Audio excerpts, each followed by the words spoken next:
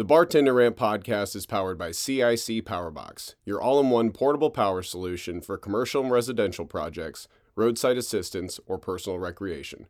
Call us at 802-468-7697 or visit cicpowerbox.com. CIC Powerbox. Wherever you go, go with power.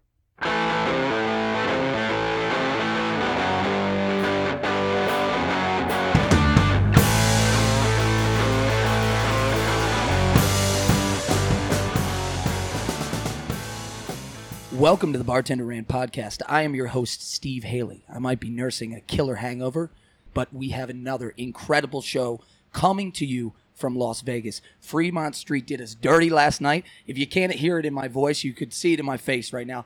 I'm sure some of the content that's going up for this episode is going to be concerning to some of you listeners, just what Mike and I have done to our livers over the last couple days. But Vegas is just as we expected, but a continual surprise at the same time. We have wandered our way down a unbeaten path into one of the most mystical bar rooms and buildings I have ever been in. We are in a labyrinth that can only be described as Lost Spirits Distillery.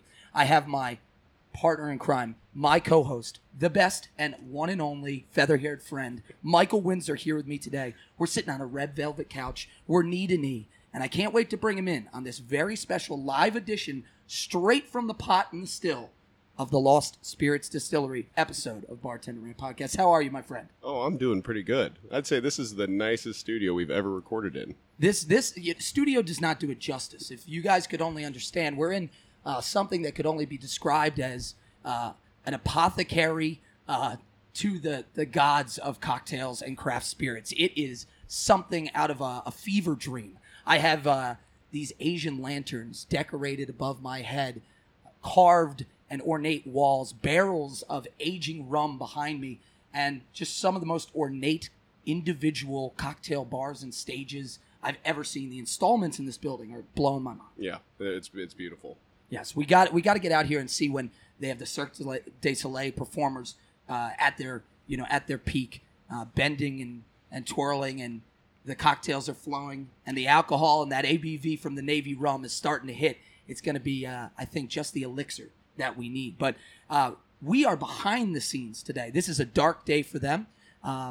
It's always a little bit toned down in here, but we are lucky enough to be invited into Lost Spirits Distillery on a day with no other patrons. We get the full tour. We get a little bit of behind-the-scenes look, and we're going to sit down with their beverage director, Alex Velez, to talk about this incredible project that they have here and some of the really scientific ways that they are changing the craft cocktail game. We're very excited about that. But not just that. That name you just heard might be reminiscent. It might ring a bell for you. For some of you listeners, especially you very serious craft cocktailers out there, Alex has been featured on a Netflix show specifically about the craft cocktail business. We're going to tell you a little bit more about that. Mike, right now, before we really get into the meat and potatoes of the show, does it sound like Fremont Street kicked my ass last night, or am I faking it well enough? No, I'll spare you. I won't tell you how Steve's night ended. He really wanted some I got noodles. kicked out of an Asian noodle place. All right, let's call it what it is. All right? All I wanted was ramen and broth, okay, to warm my soul.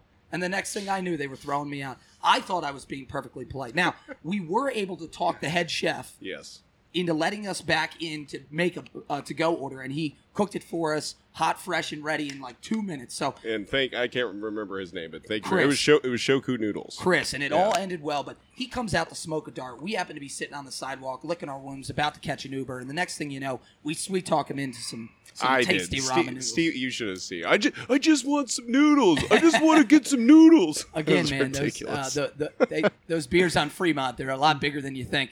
That glass goes pretty deep, but I'm very excited to be here. I got my noodles in me. I'm starting to feel a little bit better. That broth, that Asian broth, always brings me back, and so fitting for this environment. Lost Spirits Distillery, as we've already mentioned, has cultivated an unbelievable aesthetic here. It has the notes of early vaudeville, 19th century carnival and freak show, and the South Pacific opium den vibe, and this is all mixed with a really eclectic furniture and just accents. I mean, these miniature granite countertop bars from what could only be described as a scene from Casablanca that give it a certain level of class to every individual cocktail station that they have.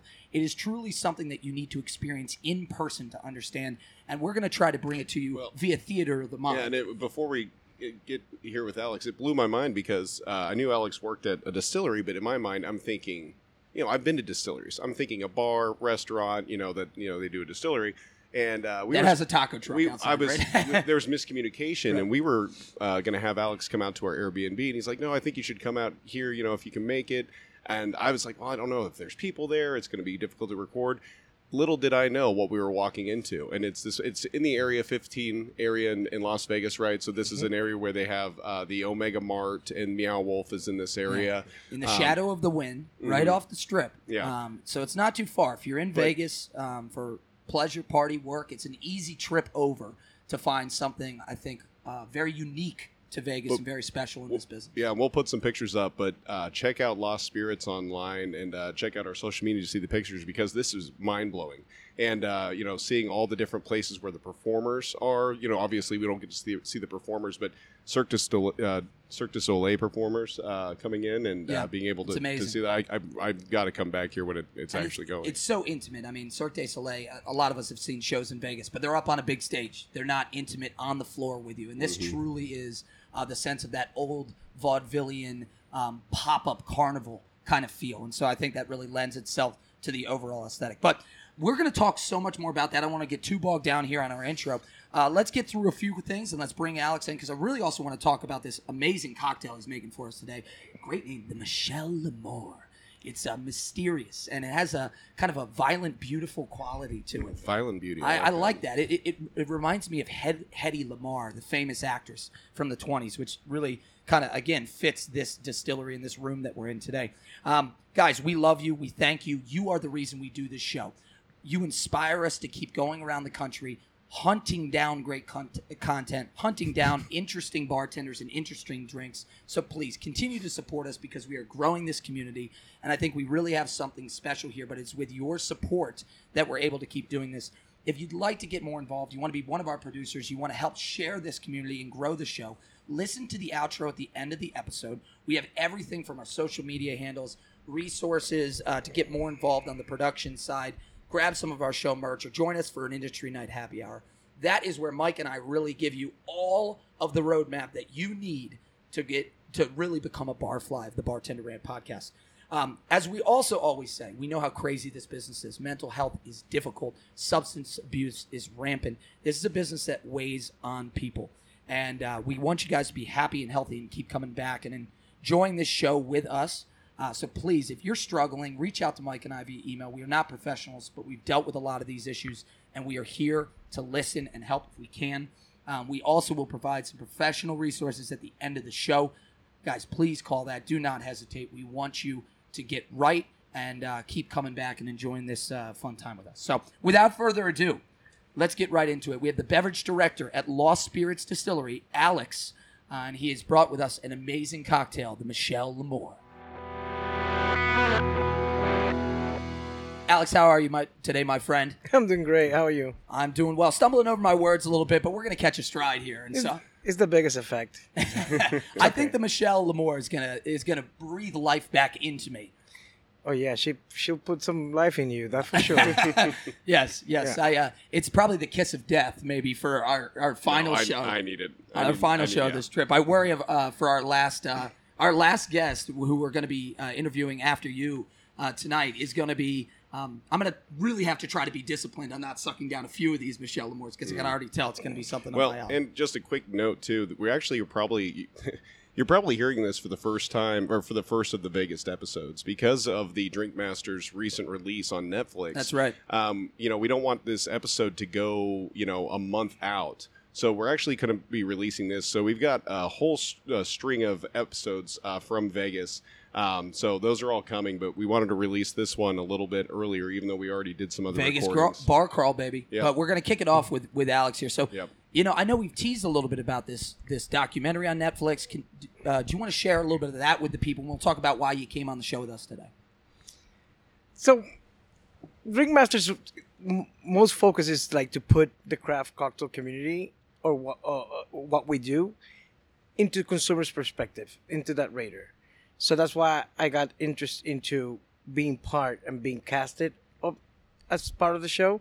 So I wanted to be a piece, a pillar into putting that seed out there that cocktails can be a little bit more artistic, can be a little bit more an expression of somebody's culture, and how they can identify themselves as an identity.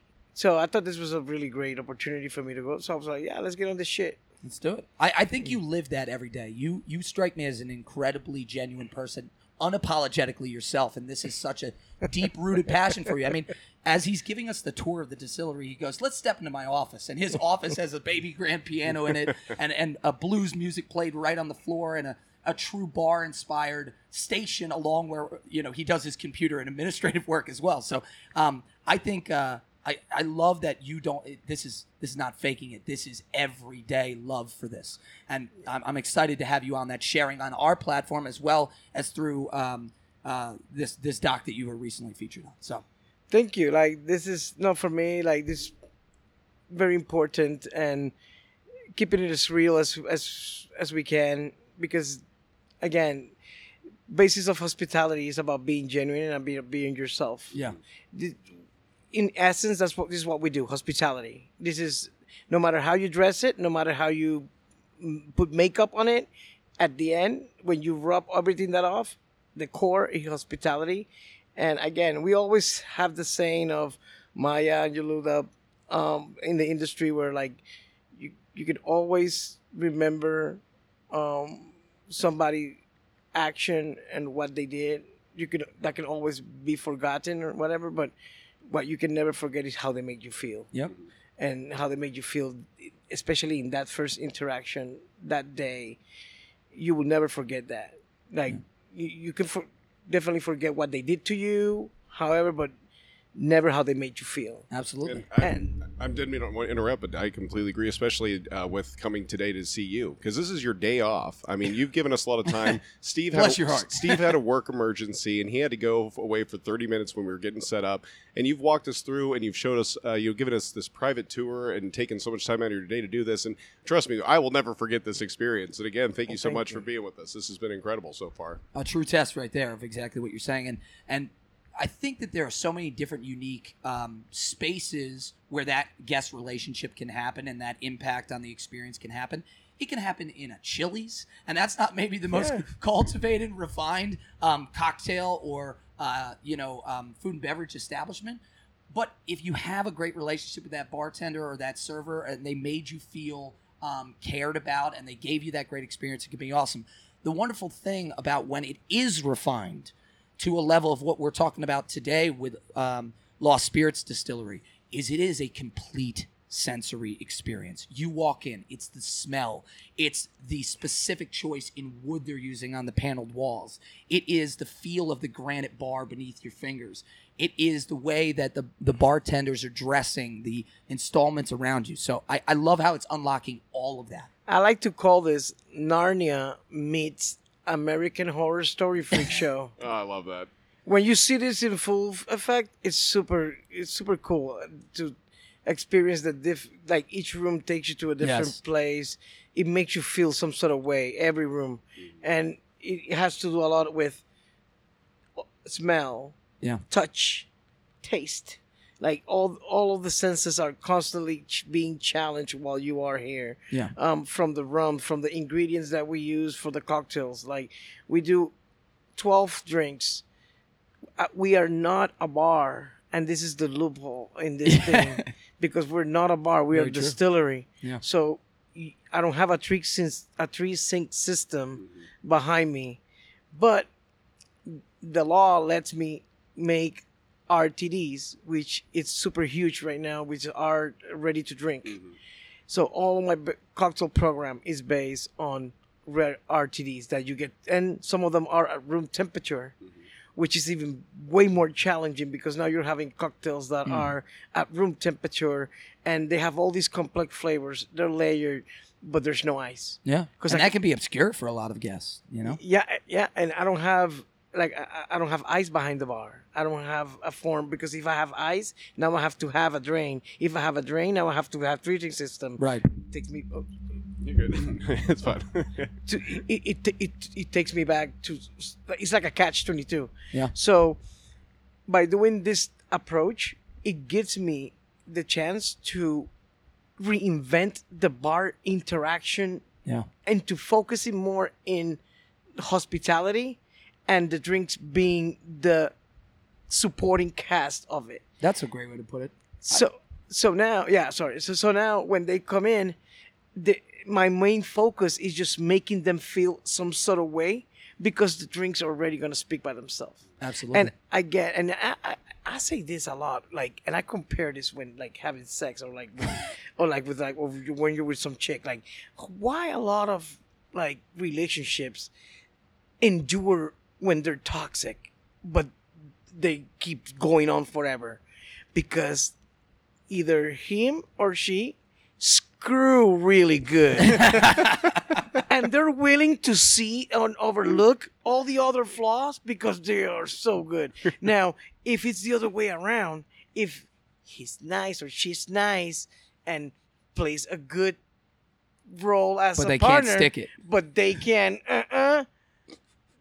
gone, cheated on, gone, like it's broken down, like the hell breaks loose, like you're not for me, fuck you. The torment that you're describing is a tale as old as time. And I love how you have now woven this into the experience that people are having here. I do want to get to the Michelle Lemore, but this begs a follow-up question. Okay.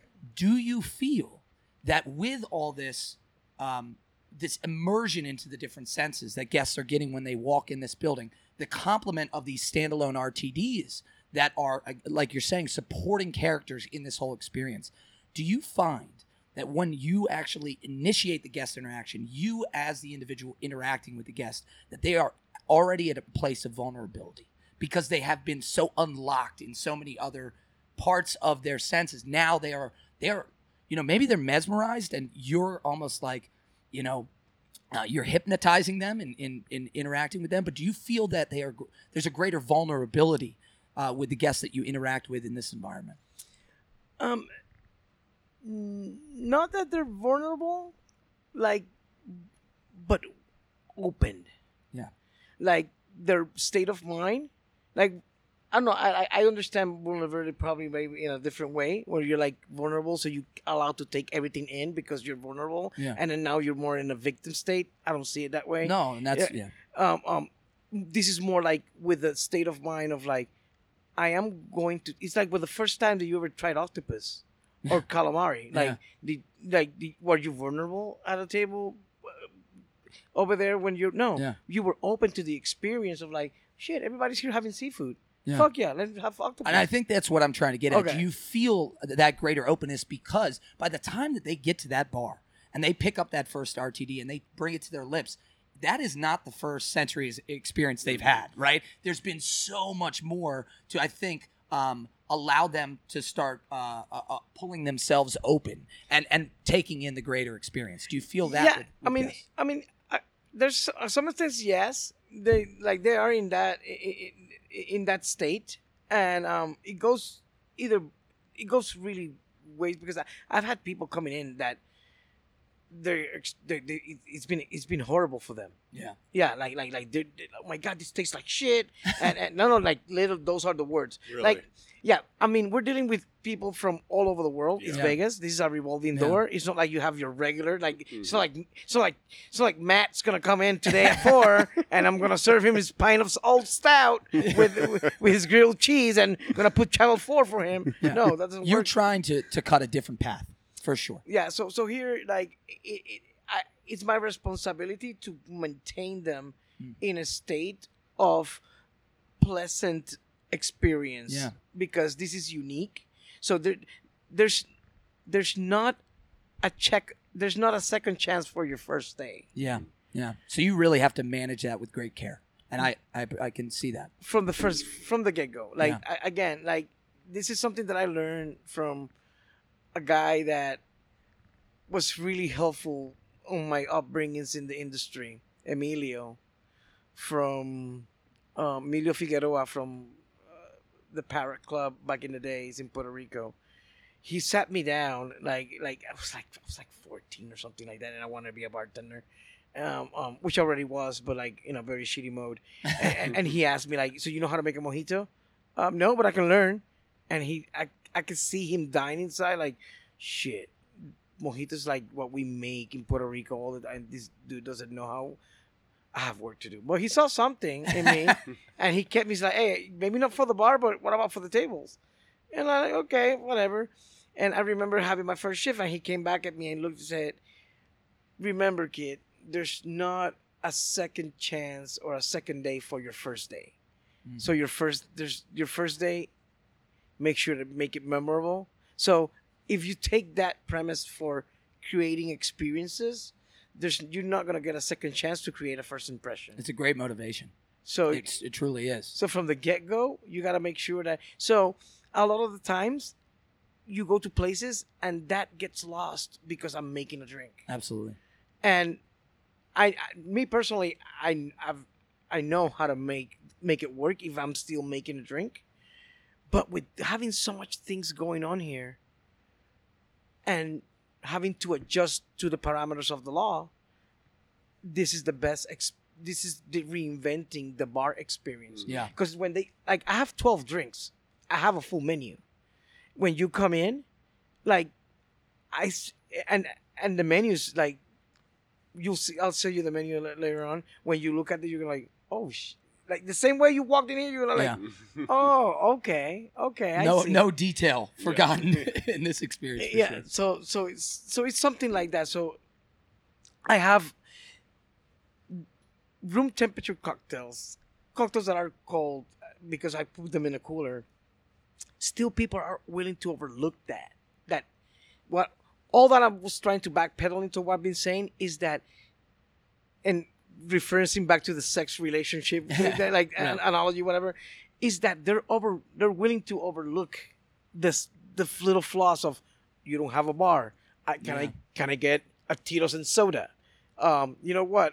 Can I get my Tito's and soda? Can I get my vodka Red Bull? Yeah. And you're not able to provide that.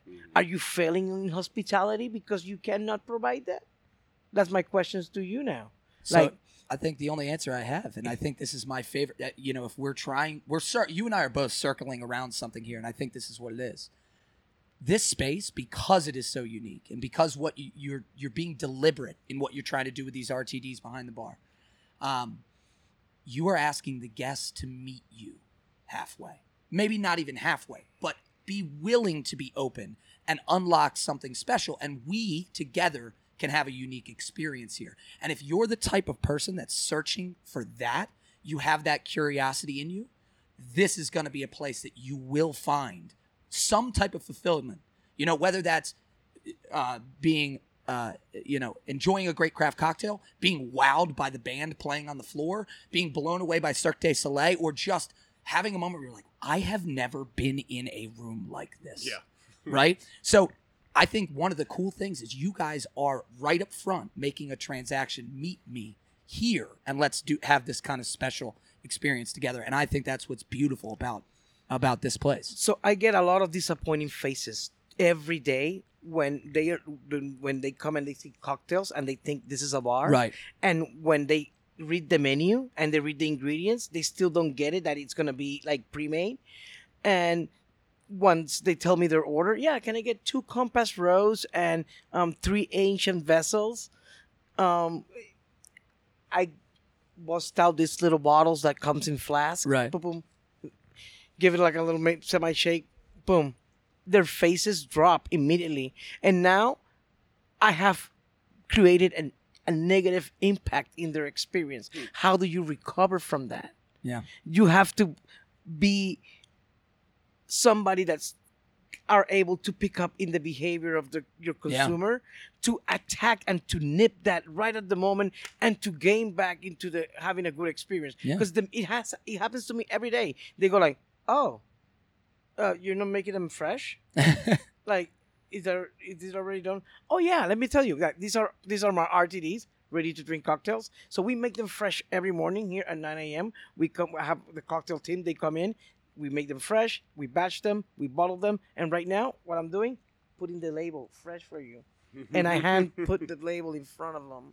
And as I handed them the drink, and they look at me like, oh, really? Yeah, we work here with honest ingredients, honest labor. This is all a collaboration of the cocktail team. Yeah. And here you eat. That's why if this is a first come, first serve menu, like you might come back 10 minutes later and I might be missing 3 drinks. When it's gone, baby. And they're like, oh, really? Yeah. And they have gone. They're like, hey, I went to the other. Sorry, we can move that later if that's better for you. It's okay. And then I just went to the other bar and they ran out of the Batina May. I'm coming here ask for the Compass Rose. You guys are out too. Yeah, that's the beauty of this. We look into the sales of what the tickets are for the day, and in that way, I don't have leftover ingredients. Yeah. I don't have leftover products. And the beauty of this also, whatever the distributor or whatever the produce or whatever the delivery got me, that's what I'm going to be making for the batch for the day. Yeah. So each day can be its own experience. Exactly. Too. And I also think that this naturally lends itself to how much science and effort you guys are putting in behind the scenes, chemically speaking, with this distillation process. The second that we have the conversation about RTDs, the second that you explain to me, I batched this morning. Let's talk about the freshness and why these ingredients were unique. The distributor today brought me this, brought me that. That immediately lends itself to the next part of this experience, which is going and seeing the reactor, which is going and seeing the actual room where you guys are breaking down the science and starting individual cocktail projects where you can be really creative. And so it actually unlocks a bigger story about Lost Spirits where you guys can start to talk about the true technical passion behind this is just a distillery. I'm drinking a cocktail. You're having an experience. Come behind the scenes with me for a second. This is why we have to do the RTDs, and we're setting it up this way. But go ahead. So real quick, that's going into that the same line. Our premise is science, innovation, art. As the science approach, we use a reactor to actually, with photodegradation, break down the enzyme molecules, polymers of the wood and accelerate the aging process by 20 years in 6 days sometimes. Yeah, you know what? It was mind-blowing when you explained that. And that right there, that's a part of science, translates to innovation. It's super innovative. Like there's nobody else doing that, especially at the moment when we were like putting out there some way different expressions of it. Our Navy, winner of the best rum category for the Navy category. It's amazing. Art. Everything here is artistic. Everything. The Dorian Gray room just blew my mind. That room is amazing. Yeah, I think that was my favorite. But there's another room that is gonna blow your head. That we haven't. We done. still haven't seen it all. Oh, you haven't seen it all. I don't understand. Oh, this all right. This next room is going to be a crazy. So. I'm going to cut you off here, and here's why. I can't wait to unpack more about this reactor, and I want to talk about a little bit about the piece that the Smithsonian did on you guys. But we need to get to the Michelle L'Amour. We got to do it. Yes. So I'm going to rein us in just a little bit. Tell us about the Michelle L'Amour, why you picked it for the show, and a little bit behind the name and just a little bit of that story. So Michelle L'Amour, it's one of the core founders of the group that started the burlesque shows in Lost Spirit. So we have a burlesque crew almost. Okay. And they were the very first acts that were featured before even Cirque du Soleil, before the Magicians, before the Moonshiners. We had the burlesques. And she is what we call a resident sex panther. That's her act. She was banned from YouTube in 2009 because her everything is so risky from her. I'm falling in love right now. That's why. Now you get why she's featured here. Yeah. Because her act is spicy. She is beautiful. Like she's super. Yes. Now, also. Very classy, very the sparkles, everything. So it has a lot of personality, but also it's kind of like tame. It's super weird to explain her, but I captivate all that in a drink. From our creme de cerise, which is our cherry bound style rum that we do in-house. That's my base spirit. So again, this is a distillery. So all of my drinks, everything is based on the products that we made here. Absolutely. That's like I cannot have like a tequila drink because we don't make tequila. It's homegrown. You know, so everything is like made from rum. So all the drinks are made with rum. Could you break down the parts, how you put it together? Obviously, this part of the show, we ask our listeners, if you want to stock up and listen along and drink along with us. I'm not going to be able to do that very easily. You're not going to be able to. You're going to have to come here and get it fresh from the source. But tell a little bit about the people, how you put this drink together. So in this one, just looking at her act, being that she got banned, and her act, it's taboo and dangerous, and she's like, it's a lot of like hotness going on. Yeah. It's steamy, risque. That's her thing. So I was like, okay, citrus, obviously acidity, balance, mint because she's cool as fuck, you know. And then I was like, jalapeno and lime, and Mexican lime, because like this right here is gonna have like that little kick and steaminess that is gonna like make me want to drink more. That vegetable type of savory component that blends in, like it's almost like a cherry jam that it's okay, has like a little bit some sort of spice. So the whole drink supposed to taste like a boozy cherry tart pie from the South with all these like baking spices that are filled with booze and deliciousness cherry that is like turns into like a glaze in your mouth, and then just like, you know. I love the idea of cherry. It is the sexiest of the fruits, I believe. You know, and it has that rich red color and connotation with you know, obviously everything from tying the cherry stem to popping your cherry. It brings its own sensual quality, just that particular flavor. So why don't we mix up a few of these and give them a taste? Because I've got to say I'm eager as hell to let Michelle L'Amour's sensuality and steaminess wash over us. So yeah, this is okay. Yeah. So hop over. We're gonna have Alex hop over to the bar, just a couple feet away. We'll give you guys a little bit better sense of our setup here. It's a very unique setup, and as he's doing that, Michael's just going to kind of help him part this particular drink. Yeah, that's fine. A master at his table. Come on, Steve, keep talking. I'm in awe right now. I want to let the moment sit for just a second. It's almost like yeah, we'll get some pictures because this is truly, we really appreciate Alex bringing us in because we were going to have him at our Airbnb and he's like, no, I think you should come out here. And I was like, oh man, okay, well, we've got to break down all the recording stuff that we got here. I was like, oh my God, I'm so glad that we came here. I think the other unique thing that we haven't even talked about is the experience of some of our other shows. You know, we're usually crammed in to somebody's apartment. We have a small cocktail table set up that somebody can work on. This is true craft experience with Alex behind his bar within this specialty room.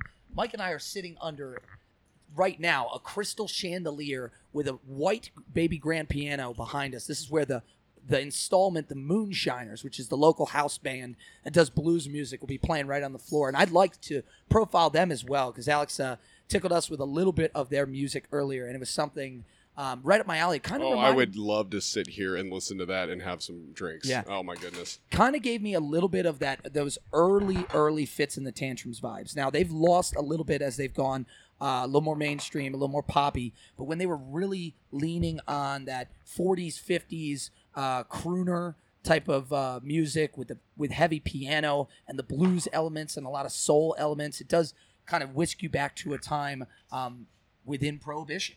Right, you know, in some seedy cocktail lounge, you know,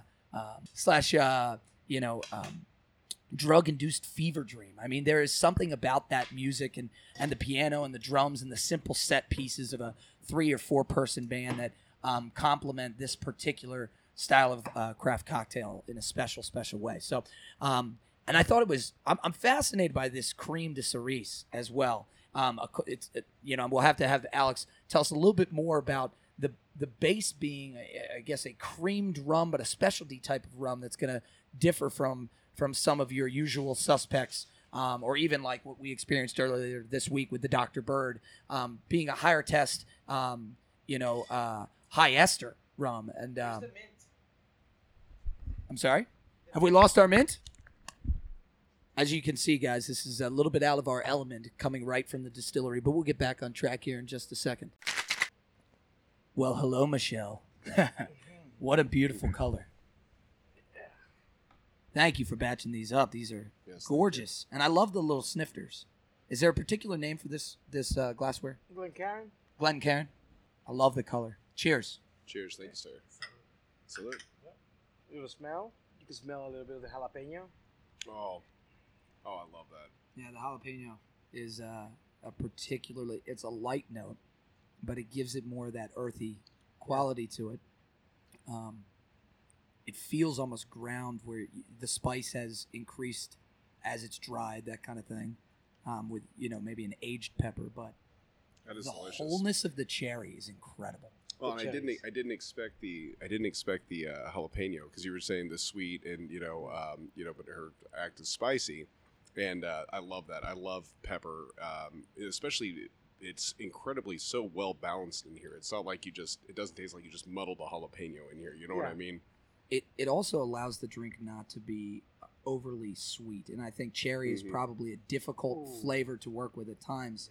Yeah. I get a very rich sense of herb coming in that kind of second part of the note after it's hit my tongue, and the cherry bursts to life, but then it is that herb that allows it to be a little bit flatter, and then that spice note right on the back end as it's kind of going down the throat. This is amazing. Now, quick question for the RTDs whenever the guests come, because you say they're pre-batched, of course. Yeah. Now, do they have to drink them out of that container, or do they get to pour them in a glass? How does that work? I tell them that life is about options.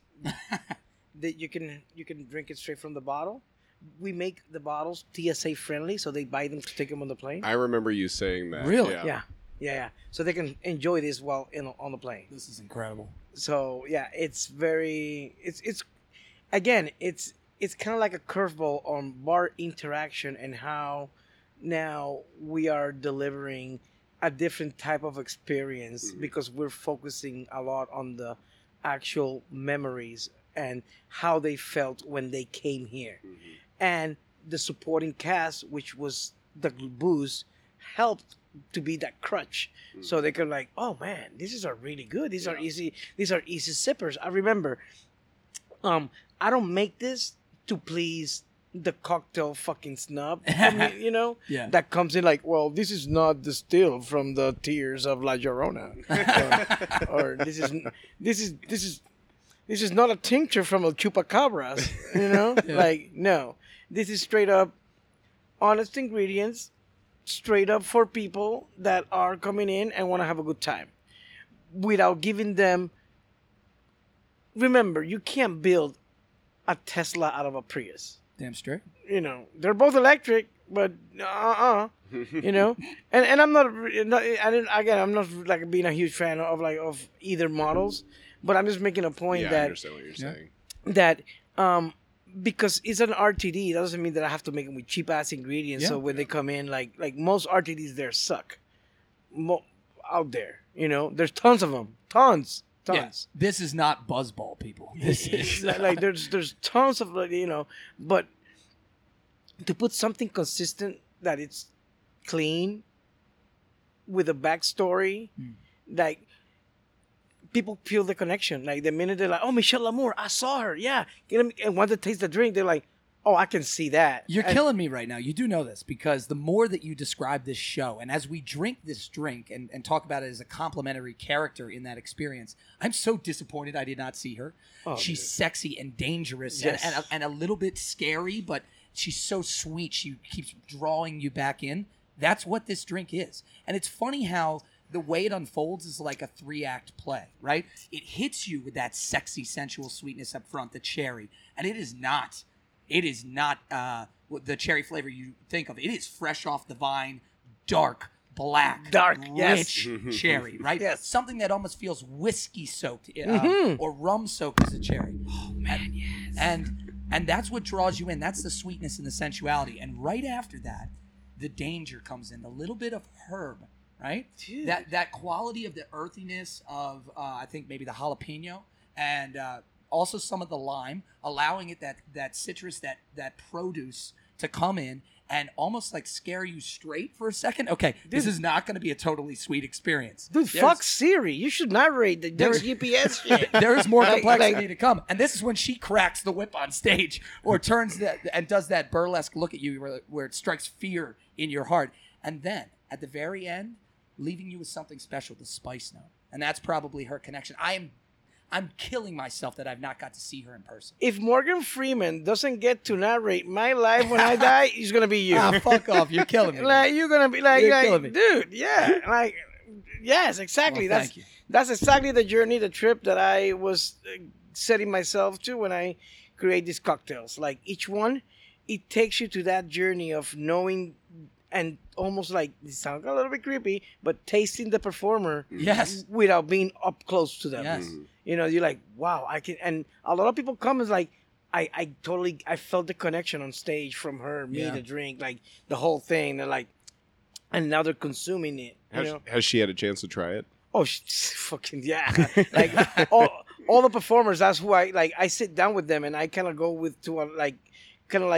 an Q&A type of deal, so I get to feel them too. Besides the act, once I see their acts multiple times, I go by and then I establish kind of like a semi bond. Okay, their interests, their inquietudes, their background. Like Michel Lamour, banned from 2000 since 2009 from YouTube.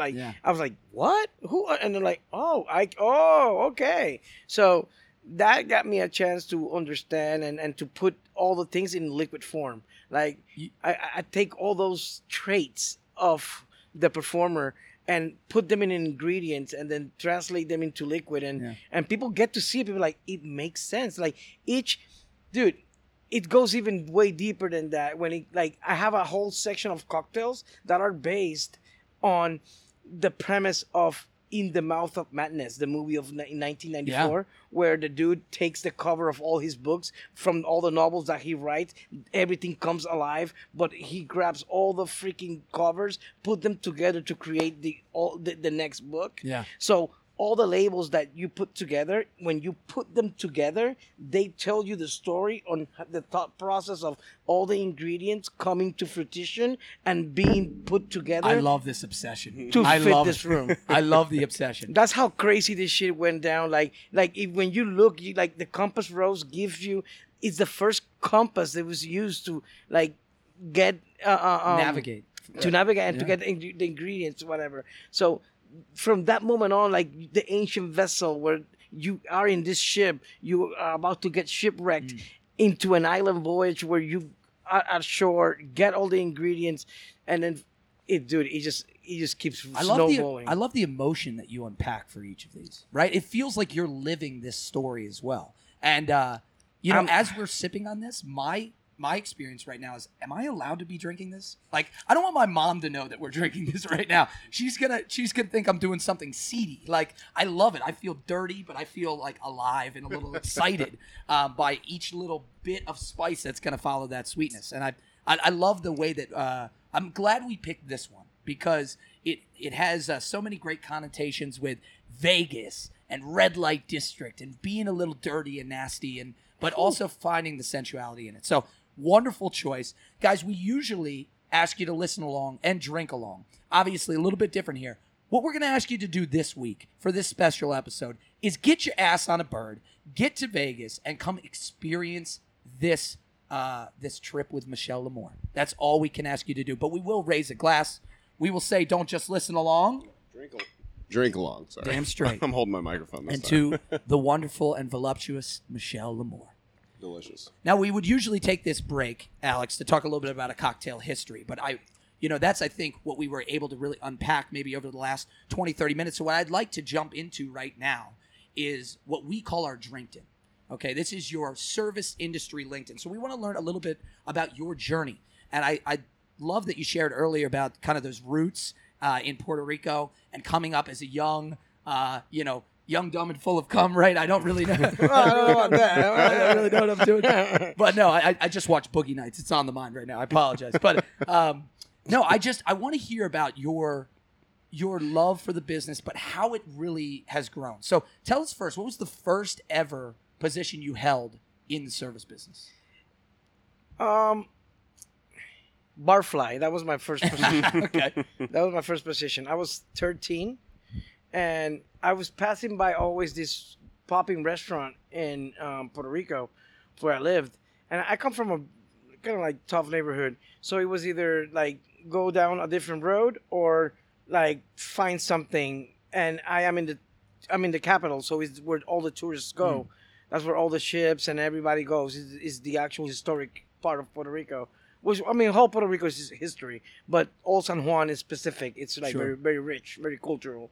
So, I always pass by this place, and I see this dude just like with tons of girls, always at the bar. Yeah. And he's like, and he's always like showing off and going like that. I'm like, fuck, like how can I get there? Like, and so I started sticking around. So I started gaining his trust.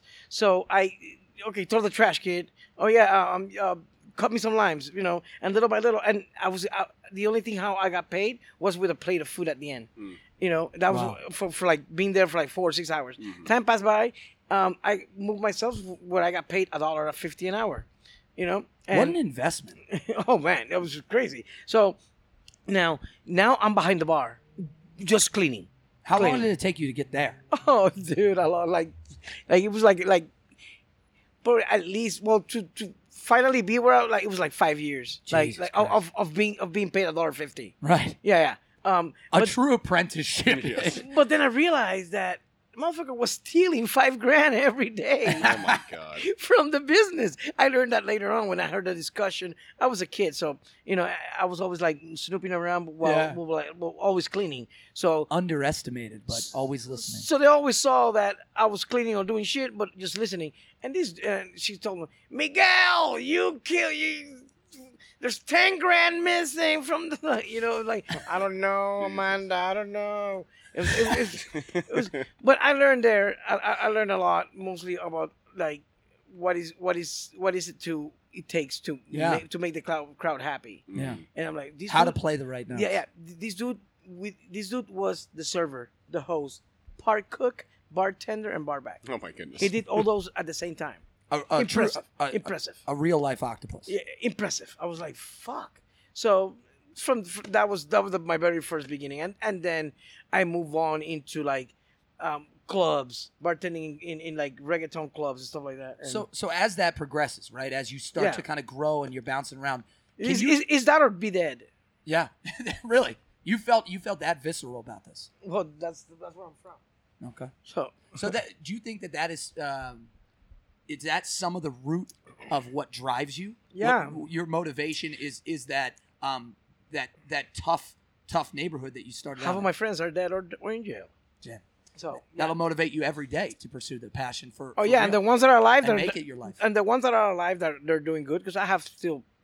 It sounds like they have the same resolve that you may for what their passions are. Yeah, they were like, dude, like you're killing it. That's amazing. That but I was fortunate enough to live be able to live 2 lives in that kind of remark.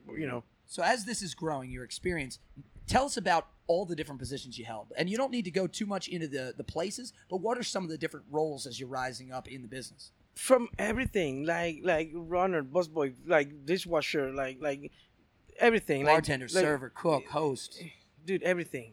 Like you name it. I was like general manager, system manager, owner. I've owned a taqueria. I've owned an agave emporium, basically in. You've permeated into every crack and corner of this business. Everything. Like I've covered every single position that apprentice distiller, whatever. It's incredible. So I am curious because I know we could talk for hours about your experience, but because you're saying obviously you started out at a bar making $1.50, then you're going to more of a club kind of scene. When did the change happen to where you went from bartending at places like that to where you start getting into more of the craft cocktail, the distilleries, and all that kind of thing to really set you up where you are today? Yeah, when I saw motherfuckers that didn't want as skillful as I am, making $3,000 a month, $3,000 a week, like fuck, dude, you're not even that good. Like you're making $3,000. No, hell no, I'm applying here. That was like that's mostly like once you get the basic of it, then you start hungry for more and learning more. And you have such an unimposing confidence, and I say that as a great compliment. It's a rare quality in people. You either see somebody who is walking out, cock swinging, biggest, kind of like you described your mentor there, flair, women around him, that kind of thing. You have a confident, stoic quality about you, and I think that really lends itself to saying that not even overlooking that person that wasn't as skilled as you, but seeing it and then realizing your own potential. And then maximizing it. And I think that is so focused. And I commend you for that. It's something that I've admired in people. I can be a little bit erratic, right? I'm all over the place. I want to try all these things and I'm curious. But I think having that focus allows you to maximize all these different things. Try the different parts of the business. Build this beautiful, beautiful distillery that you have here. So that has clearly been a great asset for you as you've grown in your career. I know we've talked a lot about Lost Spirits. Is there anything before we get into the gauntlet that you'd like to tell people about what you're doing now here as the beverage director? Right now here, it's mostly focused on getting the experience to a level where everybody is mostly focusing in here. Is just the main focus is the experience quality. That's my constant worry. Now, what's happening with Velez in reality is like, well, the show Drink Masters just took off. That gave me a great platform to showcase what I do, who I am, which the gauntlet, what I am predicting, is going to be a breakdown from behind the scenes of what people are going to expect to see in Drink Masters. Fantastic. So it'll be complimentary, you think? So this is no spoilers, but it's definitely getting you out the content that you need to know to understand some of the things of the show. That's what it's going to be. I'm curious. So how did you get connected with the Netflix series? How did that all come about? Dude, this was something. It was crazy, super, super crazy how I got into the show. Right? I moved here to do the distillery with the owner, right, Brian. And I'm living in his house. We're living in like, he's staying in like in a way far. And we're in the kitchen in the morning. Breakfast going on, whatever. And I'm like, in the computer, hey Brian, there's a flyer for a TV show for like mixology shit. Imagine if I get into this shit. Hey, go ahead, apply. Who knows? I'm like, yeah, just for the fuck of it. Let's see. So I submit the most cocky, arrogant. As I just compliment him for having a stoic and quiet wisdom about him. I love this. And the most obnoxious, out of character submission that I could ever construct. Because I didn't really want to be in it. I just was like, but then let's see what the fuck happens. Yeah, but then later on, like, I realized, like, dude, this is a great opportunity. But me being like a fucking dumbass that I am, so I go like, yeah, your show ain't shit if you don't have me. Hey, man, you pushed the right notes. The right notes. And then the thing is that I felt like I disappointed them because when I went to the show, I was a total different character. They're like, "Where's the asshole that would talk to me?" That was me. No, vive aquí. I'm sorry. So that's incredible. So that's how I like. Then I as I progress, it's like, okay, I can, I can approach this to a different angle. I don't have to be an asshole. I don't have to be like so like cocky, whatever. Because that's not me either, But we could tell. I mean, you're such a gracious host. I mean, somebody who's benevolent is the word that I keep coming back to. You've been so Thank patient you. with us today, and generous with your time to show us everything that you guys have to offer here. So thank you. I think this will be a great way to tee up Cocktail Masters and your work. Drink Masters. Cocktail Masters. Excuse me. Drink Masters. Michelle, get into him. Yes. she has one leg right now. I am hypnotized at the moment. She's got a leg wrapped around my neck. Oh yeah, she has some beautiful cakes. Well, listen. Without further ado, let's get right into it. Are you ready, Alex? I'm ready. Here is the gauntlet.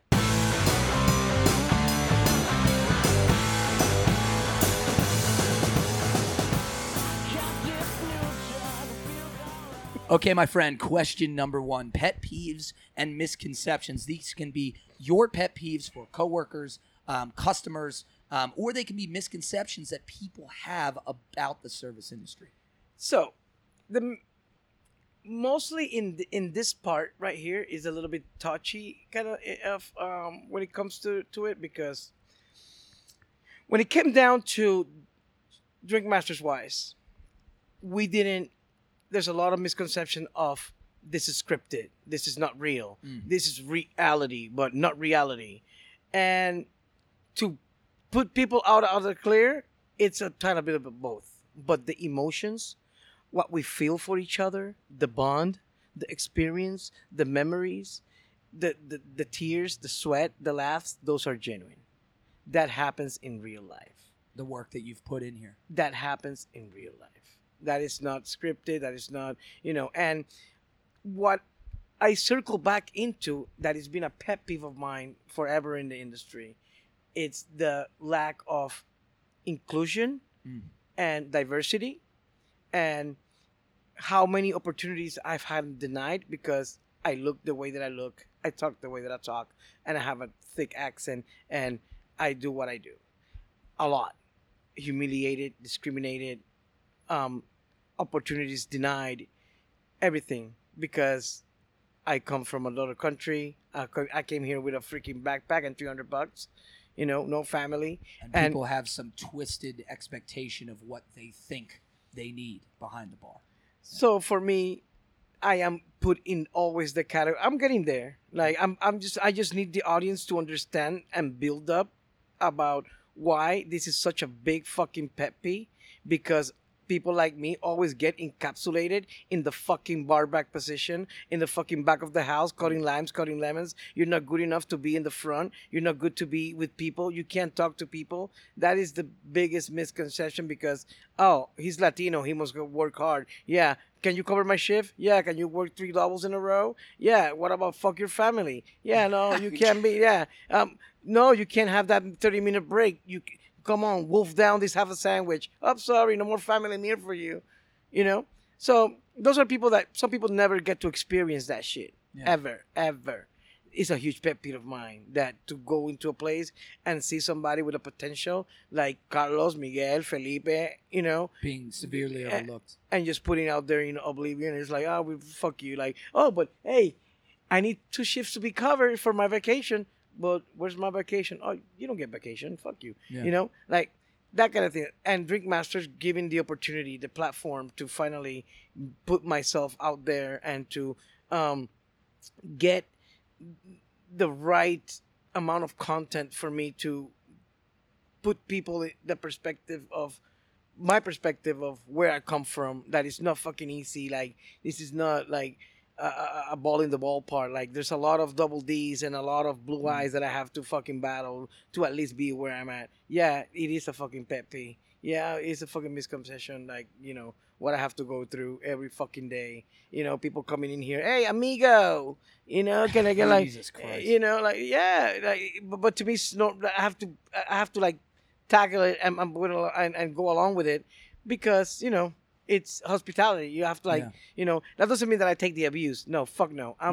I'm pretty witty on my feet, and I come back with some crazy shit. And you've earned ownership here. I think that's something. What I truly mean by that is every ounce of respect has been earned through that adversity. Mike and I are very adamant about inclusivity on this show. I think meritocracy is something that has been lost in this business for far too long, and it needs to change.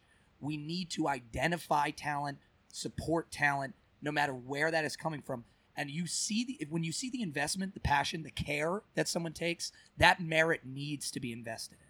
So I couldn't agree with you more on the premise. I also know that I haven't experienced what you've experienced. Yeah, I know exactly. that. Nor have I. But I love too, just with Drink Masters, that it's an opportunity to continue to change that narrative, and maybe for somebody like us to understand it better. Yeah, puñeta. That's how it is. And I, feel fortunate enough that I was given the opportunity to do this, and to create and build from there, and to help at least maybe pave some of the roads to other people to get into it. Hey, man. There are people in the island, young bartenders looking at me. That guy's on Netflix. I went to school with him. Mm-hmm. He used to bartend here. I can be there too. You know, that's what's that's what's really cool about it. You know, and being able to be part of that movement and to be able to like do something for the community as well as I grow as I move up Yeah. too. So it's a really cool thing for me. But yeah, like that's. I think it's great how our question about pet peeves allowed you to unpack your true pet peeve for the business, but turn into a positive. You had this platform on Drink Masters Yeah. to show how it can be different. Yes. And I think that will stand the test of time on that show, and people can go to it as not just an inspiration, but a resource. And hopefully we can be a small piece of that as well in telling your story today and getting the word out to inspire more of these people that are being overlooked. Because I do get the part of like, yeah, I hate when people leave the rags all piled up and don't put them in the bag. Or I hate when they cut the lemons this way. Or You have insignificant pet peeves like the rest of us. I'm Little like, annoyances. really? Yes. That's what ticks you off? That there was one $5 bill that wasn't phased. that you have to count and you have to turn that's your pet peeve, really. Like you had a little extra sugar left and they didn't throw it away and they left it over and it tipped and now he has a little big mess and nobody cleaned it. That's your pet peeve. Like, try fucking coming to work to tell you, like, no, your section got given away to Stacy that just been here for 3 days.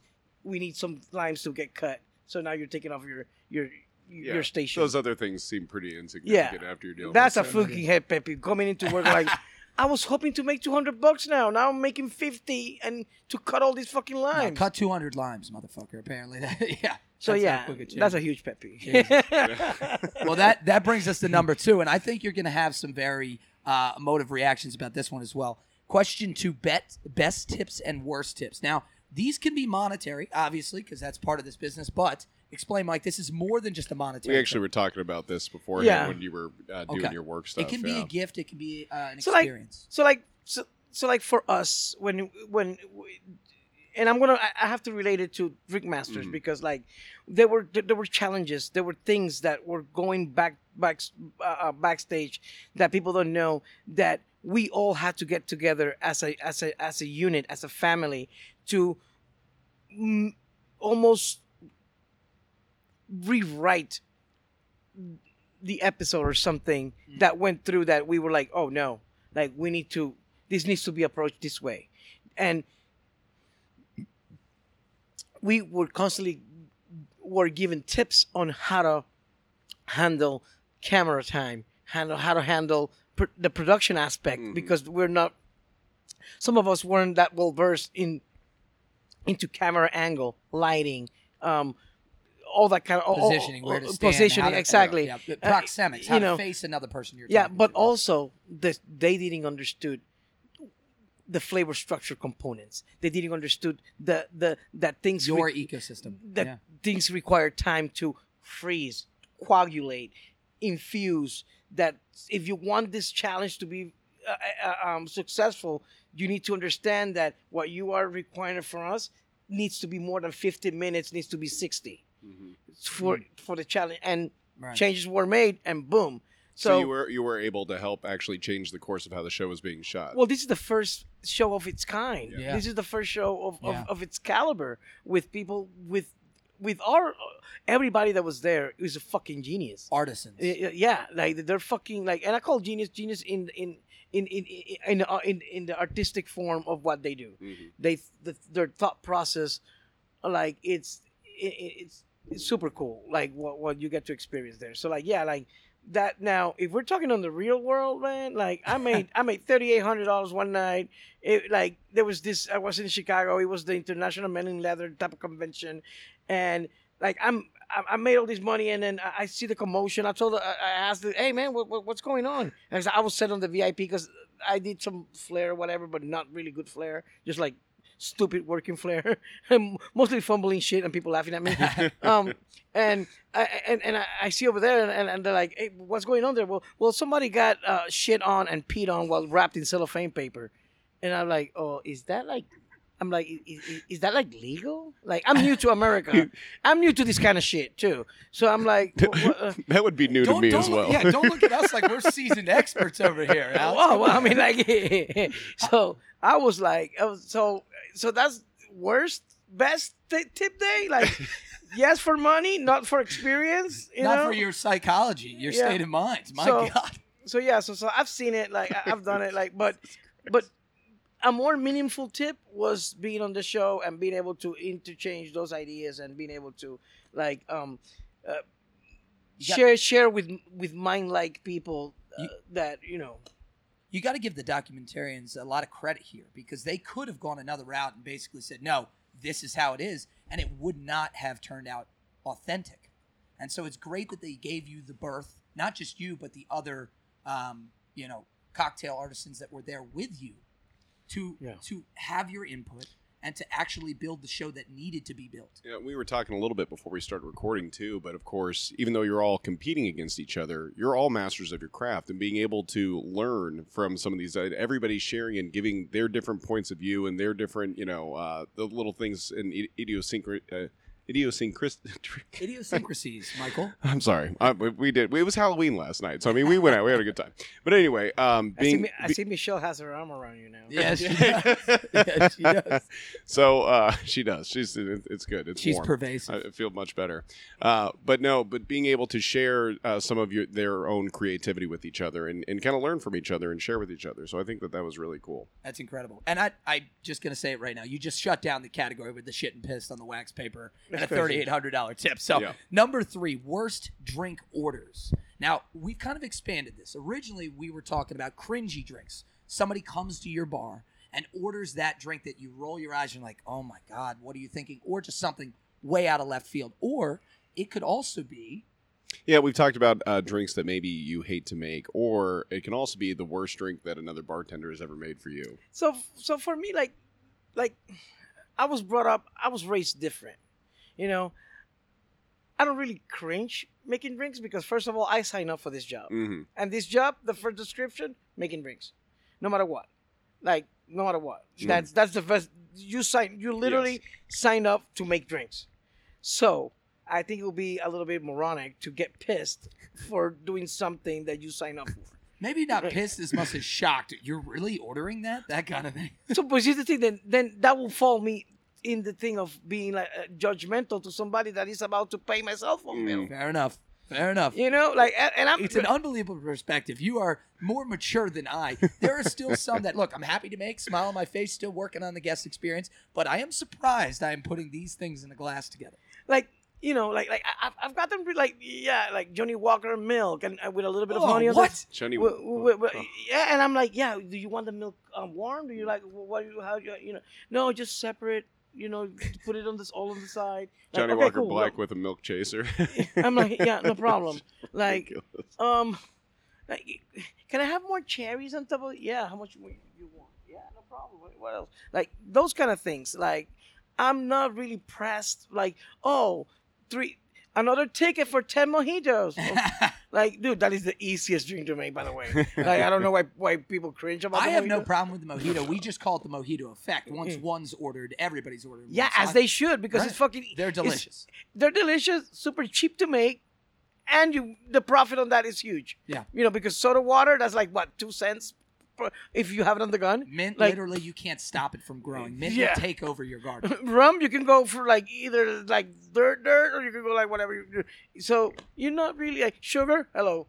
Well, maybe squeeze my finger, you get sugar on that. Maybe what I need to ask you is a different part of this question, and we like to put the screws in. That's why we call it the gauntlet. It can't be easy. Sometimes I have to double down with you. So my question would be, I think you bring great reverence and respect to your guests, no matter what they're ordering, but with your passion for this business, there have to have been times where you went out, ordered a cocktail, and it did not come to spec. And I'm curious about that. Something like a classic drink, an old-fashioned Negroni, Boulevardier, Martini, whatever it may be, where what you were hoping to get was not what was rendered.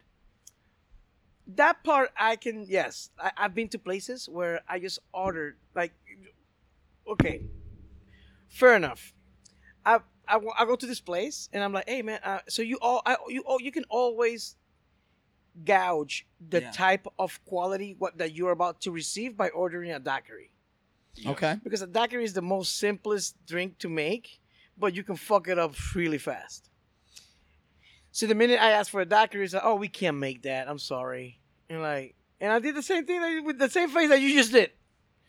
Yeah, like the blender is done, and I don't have like fruits and stuff. And I'm like, okay, fair. You have some sugar?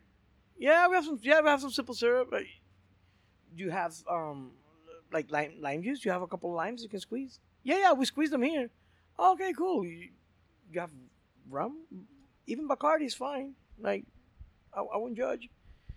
Yeah. Actually, we have venison. Like, oh. Yeah, make me a fucking daiquiri, you fucking piece of shit. Don't have me here like fucking waiting and like begging you for something. Like, you can make a fucking daiquiri. Don't give me that bullshit. Oh, And I think that's kind of a misconception too for people who aren't in the service industry and who aren't daiquiri drinkers, that when they hear daiquiri, they imagine a blended drink. Whipped cream on top, exactly. little umbrella in this goblet glass on a beach somewhere, and it's not not understanding the true test. that's not the yeah. And still, I give him the ingredients. Okay, no problem. He puts grenadine and makes it like Colored and colored like a strawberry daiquiri. because that's what he thinks he needs to make. And he looks at me and then he looks at me like with the eye of like, yeah, see what I mean? You like that? You like that? yeah, exactly. How about that, bitch? And I'm like, it's still grenadine. I'm done with you. And this is why I turn the screws for stories like that. We needed that one. Thank you. I'm done. Thank you, Mike. Team up for question number 4. All right, question number 4. Mistakes and fuck ups, and this might be. You were telling me some about specifically to drink masters. Yeah. So editing and the way that things get put and chopped up and then portrayed are way different than what ever happens. Yeah. So I'm portrayed about a mistake that I make of putting dry ice in a drink, and which can create certain effect if swallowed. And if you swallow a pellet of dry ice, it can get stuck in your esophagus. It'll burn. It'll create like a carbon dioxide and gas, and then you could choke to death. Jesus. That's the problem with that. Now, the thing is that if it's not done properly, the same way that people go to Japan to eat out of that chef that cuts out and carves out this poisonous fish Or sea urchin or something like you that. know? Specifically the blowfish. Yeah, is what you're talking yeah. about right The now. same way but he's a master of his craft. That's why you trust him. Hello here, but to me, in that specific episode, it was like such like huge concern. But I'm like, From the production team, you're saying. from the production and the judges, but I'm like, to one of the judges, I'm like, but you served me the same drink the night before. I'm just putting a different ingredient into the technique that I saw at your place. But that wasn't put on camera. So what camera shows is me putting dry ice on the drink, but that was for the beauties, what they call beauties. Like, those are shots that are shot for only visual purposes, that didn't go to the Sure. But anyway, there's a lot of this like and then I'm getting the heat on the internet like, oh, why he was there? He don't even know how to do the dry ice. Right. Because now all of a sudden everybody's a dry ice expert. Of course. And everybody's like I love the internet. oh yeah. And when you look at their profile, it's like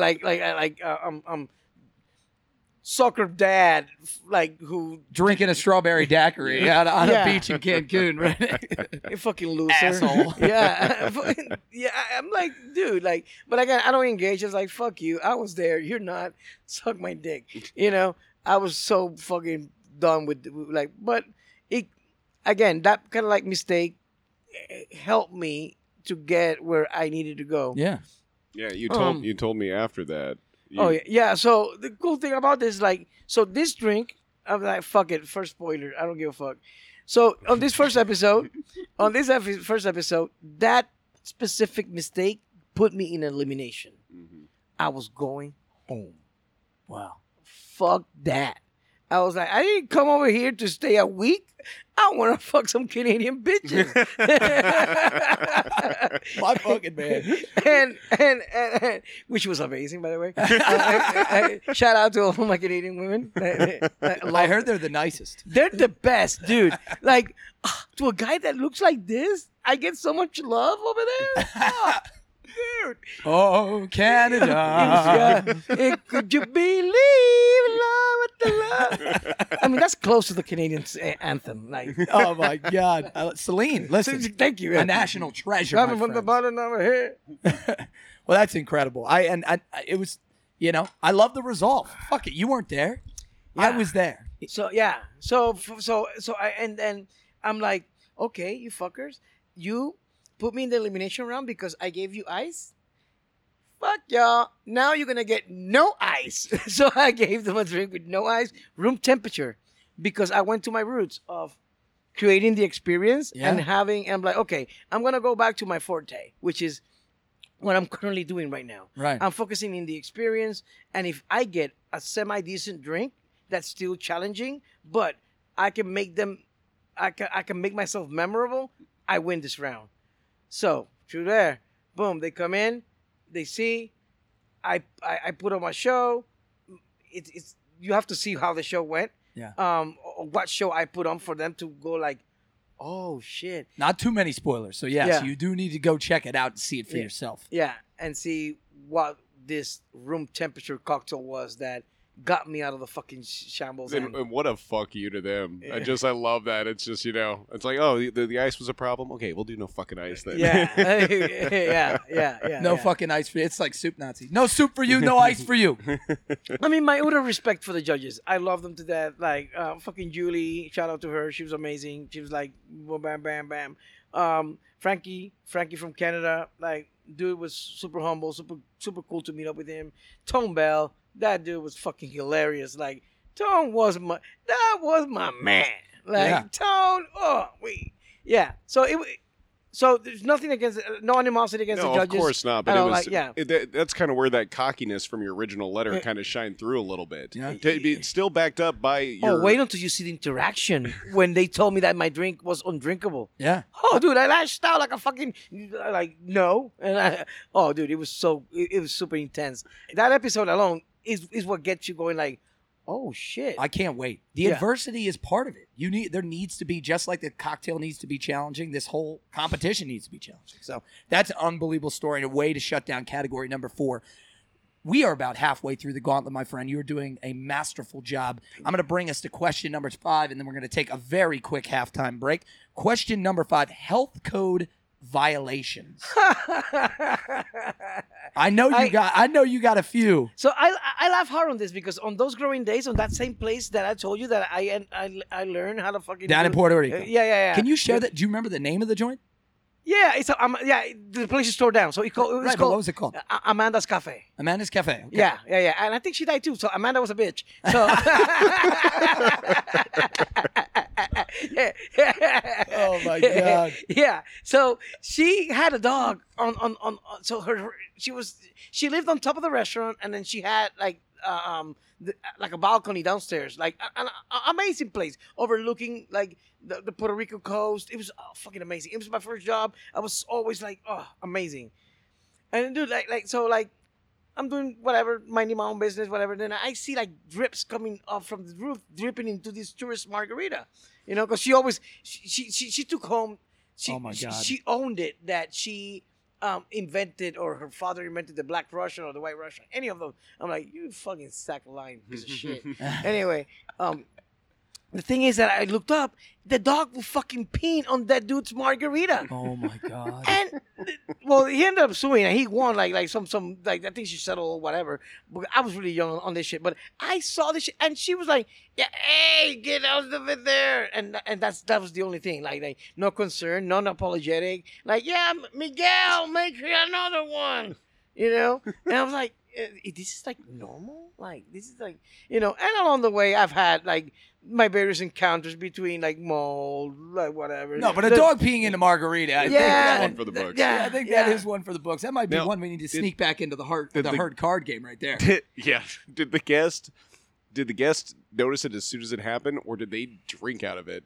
No, like the dude like took a couple sips, like Oh, my God. Stop. before realizing that I'm like, oh shit, okay, this is yeah. Urine. Amanda, look, mira lo que está pasando, puñeta, arréglalo. And she was like, Miguel. Like Miguel did everything. No wonder that motherfucker stole $5,000 every night. Damn right, he put up with that shit every day for work. I started getting a little cut too. My fucking man. My man. You are full of surprises, I gotta tell you. I'm like, fuck this shit too. Like, yeah, I must well get laid and get some money on the side. Listen, when we have guests on, if they shut down one, maybe two categories, I'm happy. I'm usually happy. You shut down like 3 or 4 in the first half of the fucking gauntlet. Yeah. All right, we're going to take a little quick break, guys. We're going to smoke a dart, grab a piss, and we will be right back with Alex in the second half of this gauntlet.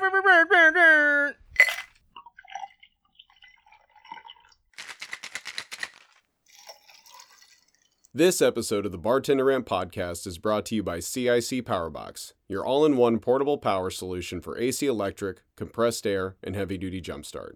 Our patented technology provides silent and emission-free power that recharges while you drive. With customers ranging from farmers and contractors to highway departments and military bases, the CIC Powerbox name has been put to the test for over a decade in the hardest working environments. Whether you're working remote or have limited access to a power source, CIC Powerbox will help you get the job done. Call us at 802-468-7697 or visit cicpowerbox.com to view our product line.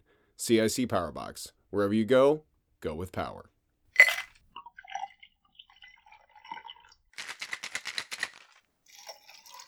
Welcome back, Barflies.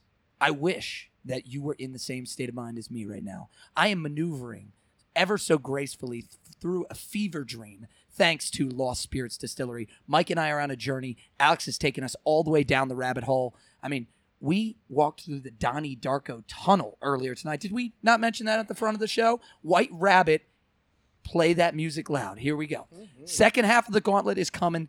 The Michelle Lenores are flowing. If you can't, L'amour. Yeah. Thank you. Important correction. She has apparently twisted my tongue at this point.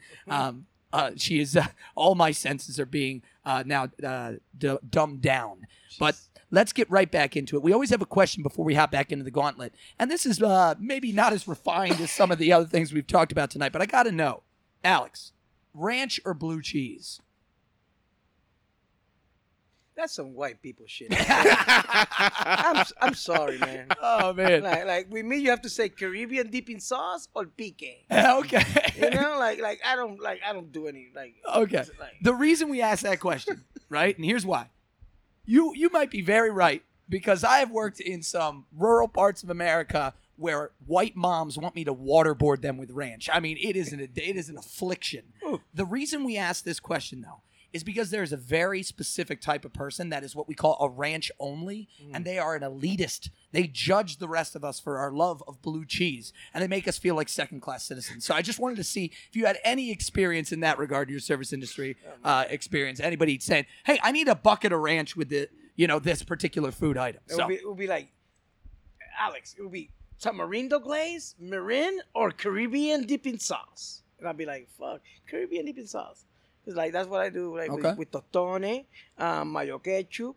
You know, mayo ketchup is a style of Caribbean dipping sauce. But anyway, yeah, that's where I fall. So I think that's probably my favorite answer that we've ever got. I agree.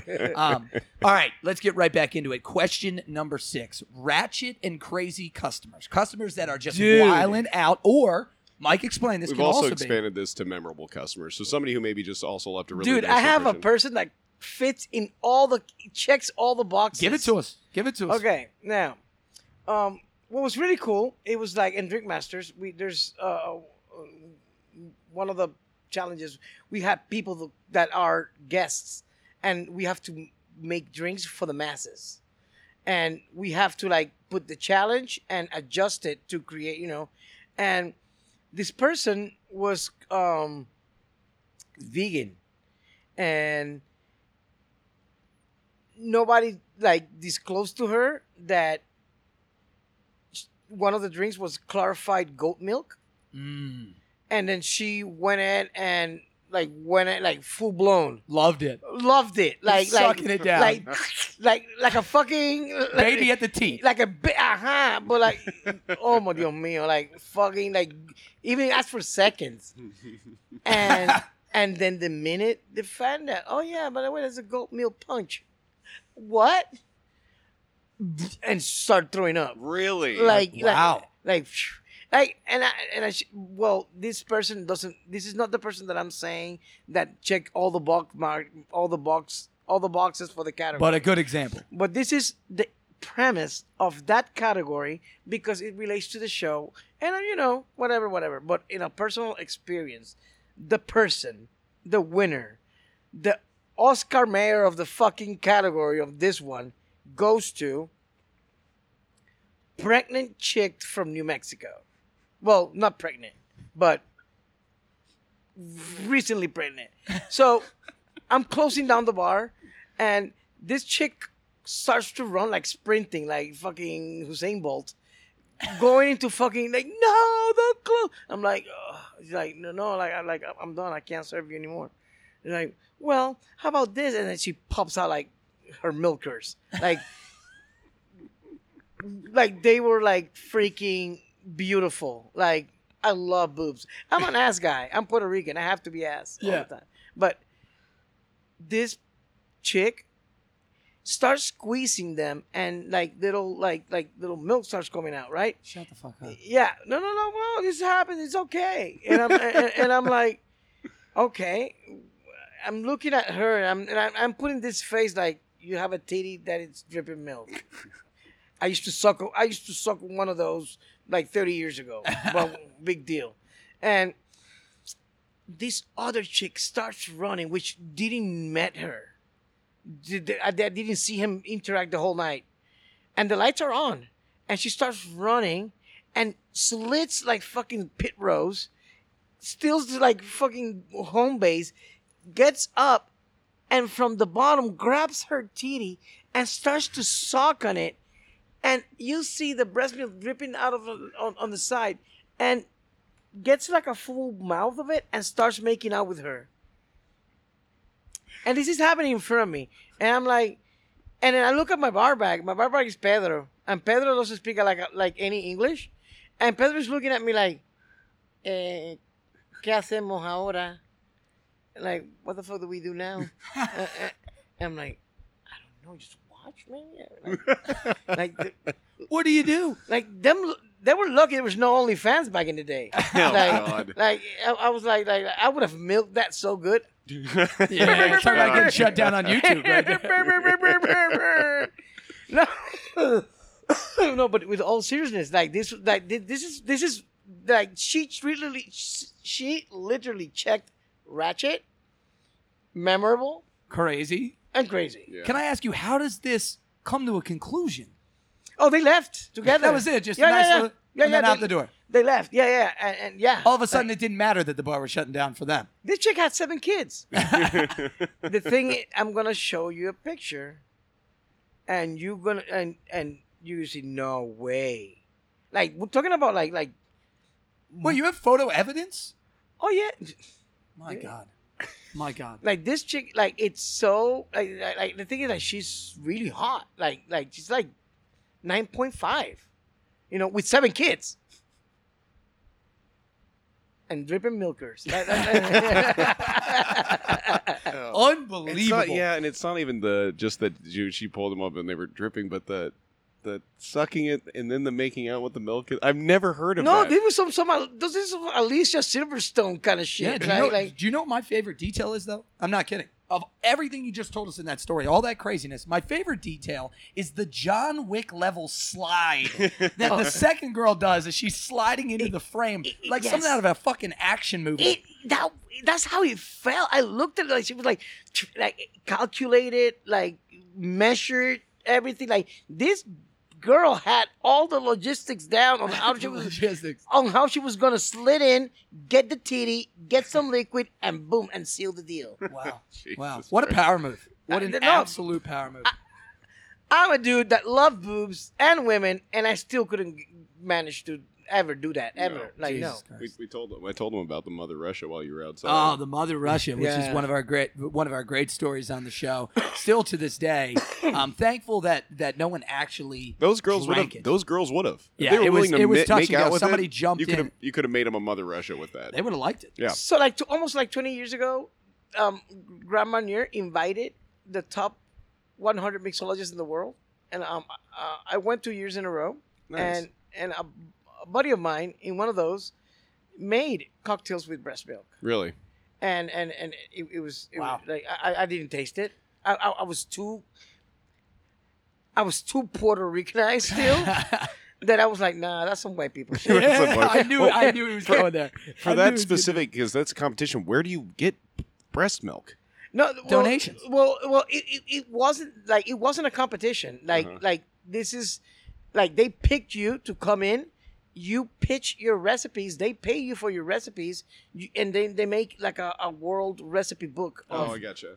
so it wasn't a competition. It wasn't It's essentially consulting. like you were picked, handpicked. Like you're good. You have the subject matter Where? expertise. That's my point. So they want to buy the recipes. Where are you supposed to get breast milk? Oh, I see where you're coming You know from. what I No, mean? no. This was an ingredient brought in just because I think his girl came with him, and then he just wanted to be Shock funny. value. Yeah, shock value. And but he didn't do this for like the Grandma Nier people. Mhm. He did it when we do our after parties. With, Yeah. with Okay, the I got for bartender. all of y'all. Yeah.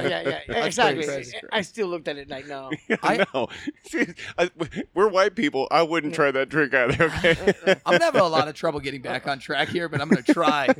Question number 7, fights, arrests, and fires. One of my favorite categories, not just because I'm a pyro, but I love to see what people are made of. And when shit pops off, that's how you know if somebody's got a spine. So tell us about when shit goes haywire in the restaurant business. So cool. Well, restaurant business, but Hospitality. well, no.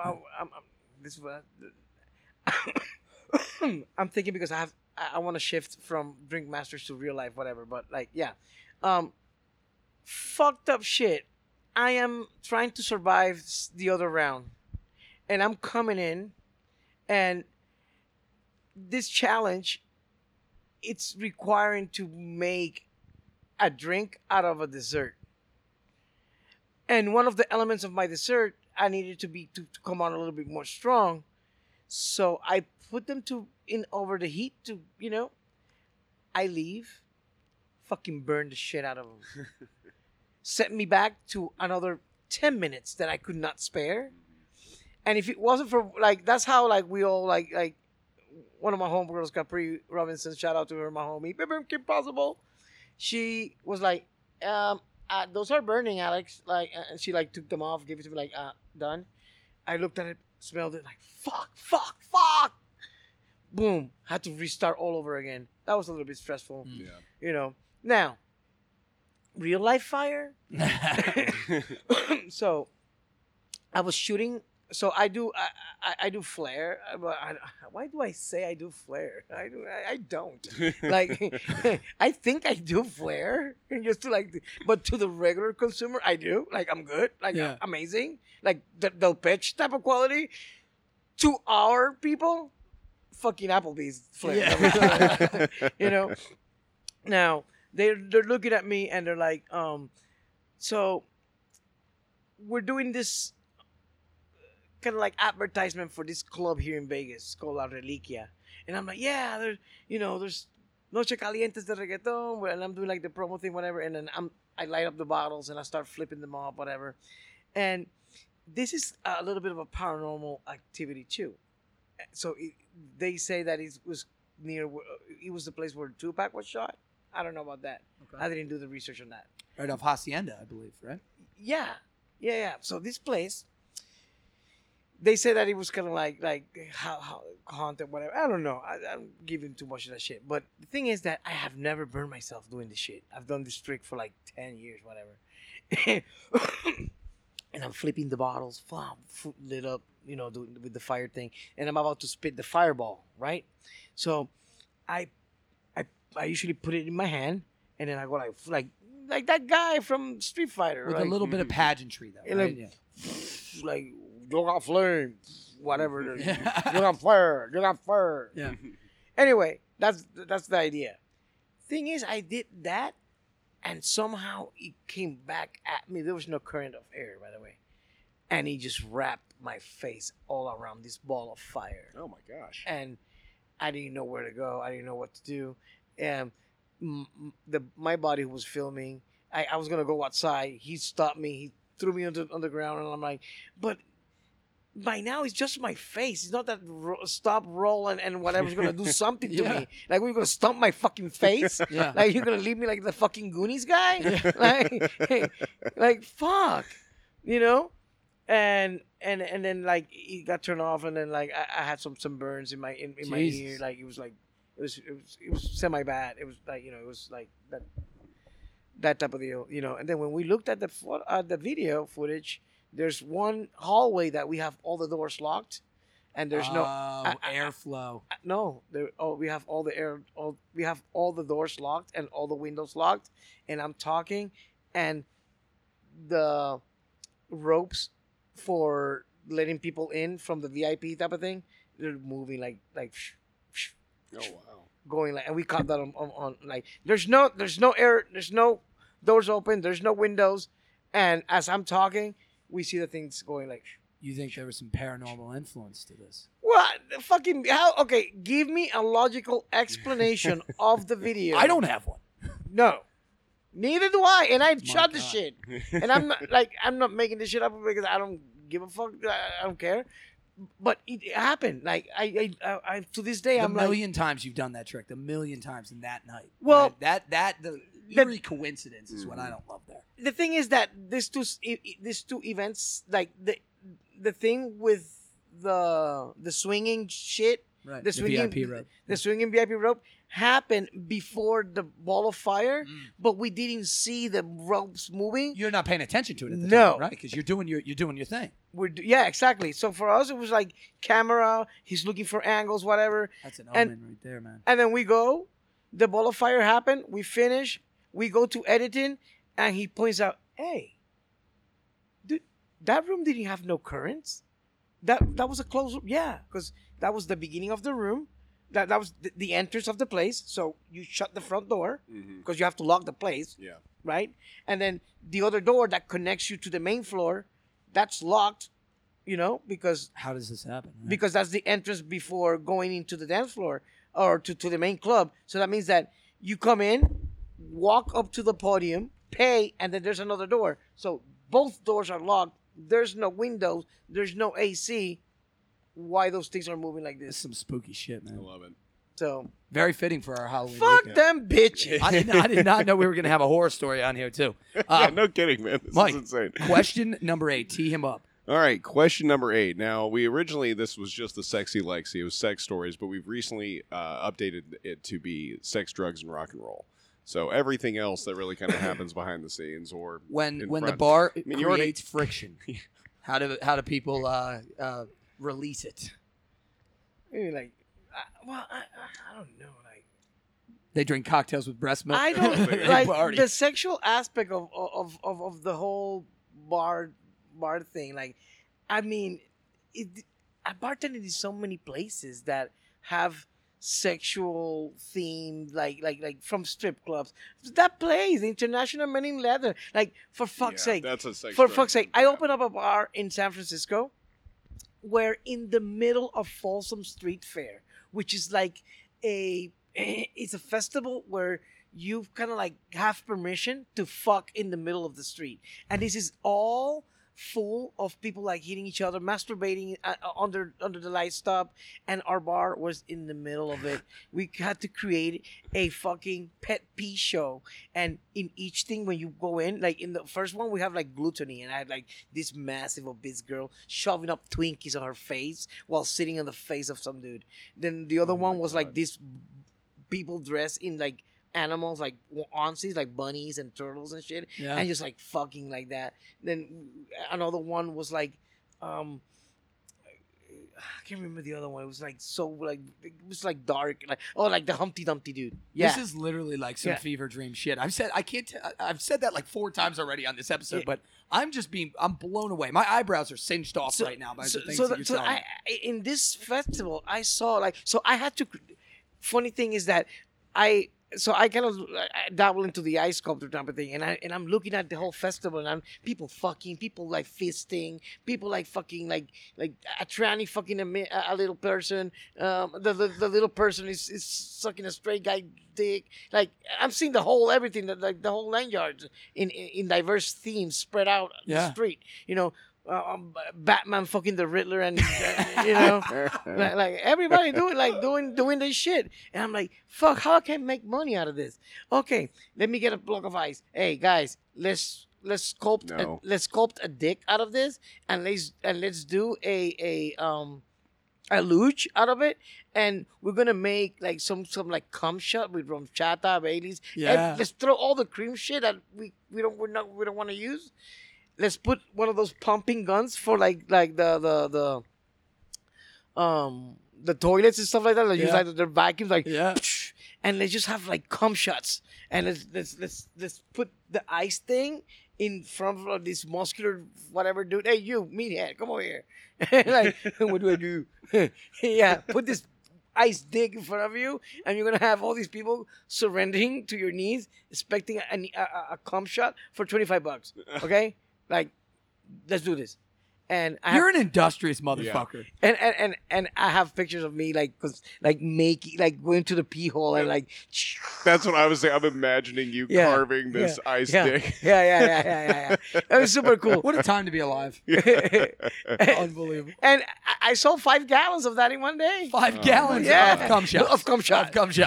Like shit. Unbelievable. Like, not even if I want to come all that long. Like, Jesus Christ.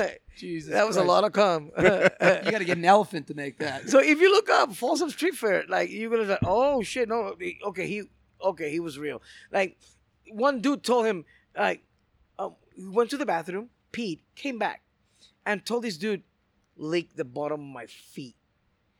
And this dude just went to a bathroom, and in my head, I'm just thinking, like the germs and shit. But then this dude get on his 4 legs and starts licking the bottom, the sole of his. They weren't even Jordans. They were some fucking cheap ass, like from Target shit. They weren't even Jordans. Yeah, they weren't even motherfuckers. Like not even retro. This is Sodom and Gomorrah. This is San Francisco. Oh my god! All right, question number 9: bar hazing, pranks, and games. How do you initiate people into this business, or how do you pass the time when you're bored? This is really Mike and I's probably favorite category. Yeah, it doesn't even have to be bored, but just something that keeps the camaraderie going. You know, while you obviously are. I mean, you were even telling us that you did a lot of the work. You put the floor in the room that we're sitting in right now, for God's sake. So, are there any things that kind of help keep it fun and entertaining while you are still, continuing to work towards all of the things that you guys are doing here? Yeah, I mean. Most of the what they call the hazing comes in form of like, okay, this is what we're gonna do. We're gonna cut 1 case of limes, 2 cases of lemons. We're gonna squeeze them, filter them 3 times each, and then we are gonna make a 2-to-1 ratio of rock simple syrup, rock candy. And then we're going to start working on our hydrocolloids. How the fuck is that hazing? Well, it's not really hazing. It's mentoring. And how you can turn that around and escape from the culture of being abused or preyed upon because you look a certain way. It's changed your perspective to like, hey, I don't need to be subjected to this kind of like bullshit. Mm-hmm. I'm here to make a living. This shouldn't be a fucking frat house. Mm-hmm. I shouldn't be feeling like I left high school and college a long time ago. Right. For that precise shit. Mm-hmm. I don't need to come to a place to get fucking hazed, dehumanized, or fucked on. So I kind of like go and I lean toward, and I've experienced that culture. Mm-hmm. I've lived of that thing coming in and like, hey, can you, the things I would say in English that I didn't understood at the time. Hey, like the amigo do it, he'll cover it for you. Like, yeah, that's a form of hazing / bullying, but it didn't taught me anything. It didn't make me who I am. It just kind of like build a shell so I can just move on and see. Yeah, you rose despite that. And see who I can just move on to, and who could be that tree with a nice shadow that I can just feed up on and get knowledge, And you've had a very, I don't want to say unique, but you've had a very specific experience that a lot of people are going to relate to, and a lot of people are learning about it and seeing this from a different point of view. And with these kind of, with like bar hazing pranks and stuff like that, most of the time when we're looking at this from a lot of the bartenders and stuff, it's not a negative thing. This is a thing where I actually really like this person. I'm glad they're working. And I'm not saying that that's what your experience was. But it's I'm fun just to joke around. I'm saying that a lot of the times whenever we did this kind of, when Steve and I worked together the first places, we'd slap each other with the towels and that kind of shit. But it was it was actually bond building and messing with somebody because you liked them and wanting to get them in the cut with you. The first job we ever worked together was at a shitty silver diner where we would wear the bow ties and the vests, and we'd come in hungover and disheveled and slick our hair with some lemon juice and get out there on the floor and try to turn over 2-person tables for $27 a pop, right? And we were making nothing. It was a 24-hour diner, and so constantly there's times Mike and I are there 3 o'clock in the morning with no tables and we need to pass the time. So what we would do is we would play a game where every table that would come in, we would stand in a funny way at the table. So we'd go profile. We'd turn around and wait on them facing the other direction. We'd spread our legs all the way to where eye level at the table, right? And never acknowledge it with the guest and see who could top it.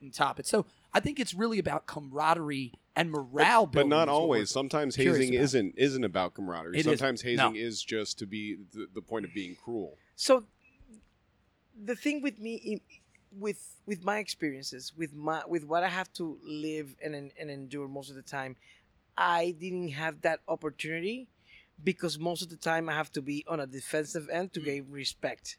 The minute somebody came and slapped my ass with a fucking towel, I'm fucking putting a black eye on you and I'm fucking putting a toothpick through your eyeball. You ain't fucking touching me. Like, who the fuck you think you are? Right. Like, that's the type of energy I have to like consume because I don't know where you're coming from. Yeah. I don't know you. I don't know if you're testing me to pick on me to see if I'm weak, so you can keep continuing doing that, and I'm all gonna go back immediately to defense. Like, for people who doesn't experience these type of things, it's a joke and it's kind of cool, and it's a camaraderie thing because they really didn't get to experience that to get there.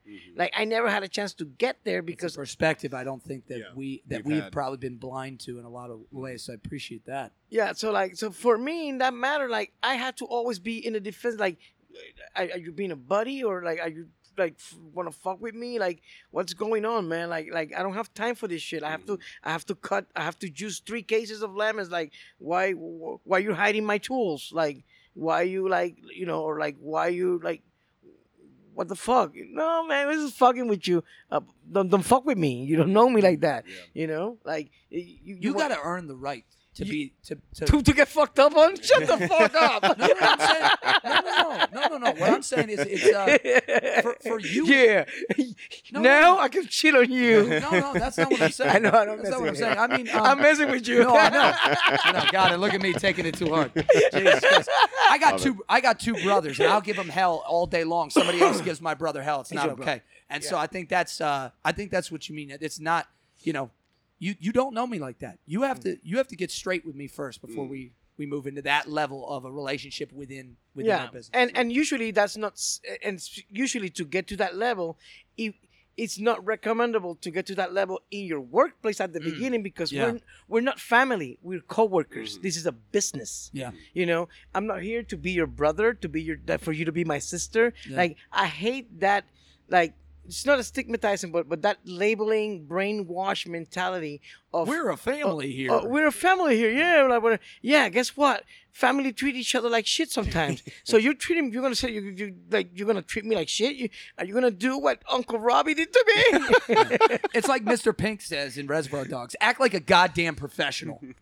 So Right. that's my whole premise. So like I don't see the people that I work with as my family. Mm. Like I see them like as another. I respect you as a professional, as another human being, whatever. But you're not my friend.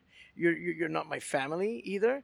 Like when I get out here, we don't hang out. When I get up, that's why I don't agree with a lot of these brainwash type of mental algorithms that have been put in us from past Bars and restaurants. that it's Yeah. been it's a culture that it's been patronized and It's a perfect way to put it. That through time that it made it seem normalized and quite frankly it's not like you are the minute you are doing something to me that requires me to do extra work that is not necessary for me to do, you're already bullying me. Mhm. You're really fucking with me. Like if you tell me, yeah, can you get me the stale air from the walk-in and Right. get that in a big bucket?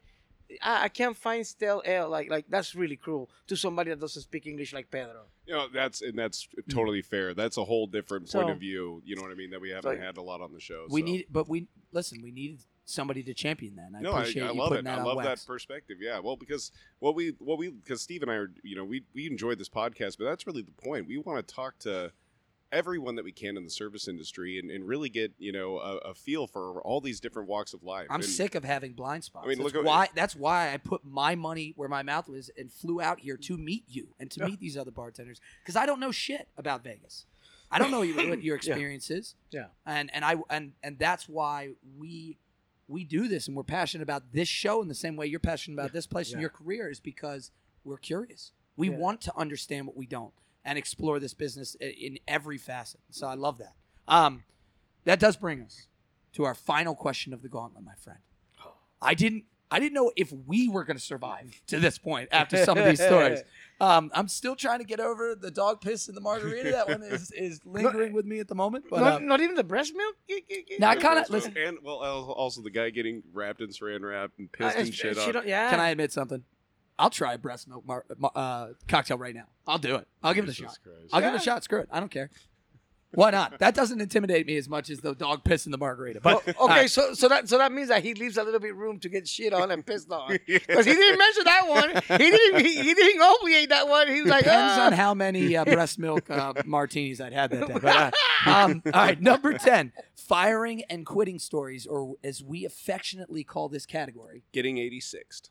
Oh, right on. Yeah, dude, we almost ran this place that I told you the in San Francisco, like the Fight Club of fucking bartending. We found this dude. We had a suspicion that he was stealing from our tip jar, one of our own. So one night we all for some reason got the hunch that he just snagged $200 bills, and we went immediately. Let's go to the cameras, and we saw it red-handed, getting nervous, all the body movement, tipping the hat, getting sweat, searching his pockets, looking around, looking at the camera, looking around, and still pulls all very methodological, grabs the money, grabs the money from the till, does a little swappy swap, puts them, and then there. We went in and grabbed him by the neck, put him in an alley, kicked the shit out of the motherfucker, and it's don't come back here, clocked out, and get the fuck out, rip his shirt, rip his pants, fucking put a fucking elbow to his fucking neck, and fucking you're not welcome here anymore. And then I blasted the video of the security system in the internet, in all social platforms. Oh, shit. Yeah, the motherfucker didn't Damn, work. you 86'd him from the Yeah, business. that motherfucker didn't work in San Francisco anymore. Holy Oh my shit. God. You 86'd him Fuck from the that whole fucking bitch. city. Yeah. Oh my God. Fuck that motherfucker. How long did you suspect it? We were like 2 weeks. Oh, we, okay. We kind of Something's not right. You're dude, no. We since this guy came in, tips are going down. We make we are a consistent crew and a consistent talent here. Mm-hmm. We know what we make. We know what we generate. We were a stellar team. The Stop Bar was amazing. And What was it called? Bergerac. Bergerac. Yeah. Oh, fucking, we were legends in that. That was amazing. Yeah, dude. Like I used to get out my shift and go to the after hours, and people were just like, "Dude, you're the bartender with the fire shit." Yeah, shot for him. Yeah, whatever. Like I will drink. Like drinking for me in San Francisco after hours was amazing because I didn't spend any money. It was like everybody would fucking like buy me a drink, buy me a shot. Yeah, it was amazing. It was super cool. Like, well, you know what the first rule of Bartender Fight Club is, right? Fuck with the tips and find out. Yes. Find out, motherfucker, in Yes. the back alley. So that was like. Now I cannot tell you this one related to Drink Masters because I'm not telling you if I got 86 or not. Leave the tease. Leave the tease. You're going to have to watch the show, people. Yes. And we can't wait to either. Alex, unbelievable, my friend. What a beautiful run through the gauntlet. I'm blown away. Some of these stories, my mouth has been hanging open. I think this is the least I've ever interrupted a guest on the show because I didn't want you to stop talking. I just wanted you to go and go and go. It was incredible. Well, and I love some of the fresh perspectives as well, especially from Important. somebody who's come so far in the industry and seen so much success and is now on the first ever show of its kind. So I think that's really, really cool. I just think you opened up the categories a lot more than we have before. So Thank you. And a performance, truly, from the cocktails, the Michelle L'Amour, and to this place. This I just still, like Steve said, surreal. Like I can't get over it. It's this has been a hell of an experience. It is truly, truly surreal. We have a few more questions before we're going to get you out of here. Now, usually we do a section called How's Our Driving, where we ask our guests for recommendations, food, drink, experiences, and I would love to hear your perspective on places around the Vegas scene that are special to you. You've already shared a lot about Lost Spirits, and we're going to do a lot to promote you guys because I think that this is a really unique experience. Give us some recommendations, but please tell the people a little bit about this reactor that helps age. If you can. I know you said that there were some things you couldn't talk about. Right, because I find it so fascinating. So basically, it's a time machine for booze. It's accelerating the aging process that usually takes 20 to 30 years in a warehouse, in a barrel, that you lose to production. You lose production of the barrel like around 3 to 4%. Called the angel share, whatever, due to evaporation. The reactor, what it does is condense and accelerates that process. By 4 to 6 days, you are able to get a 20-year-old rum kind of by photodegradation, one of the elements of it, heating up or having lights as hot as the equator at noon.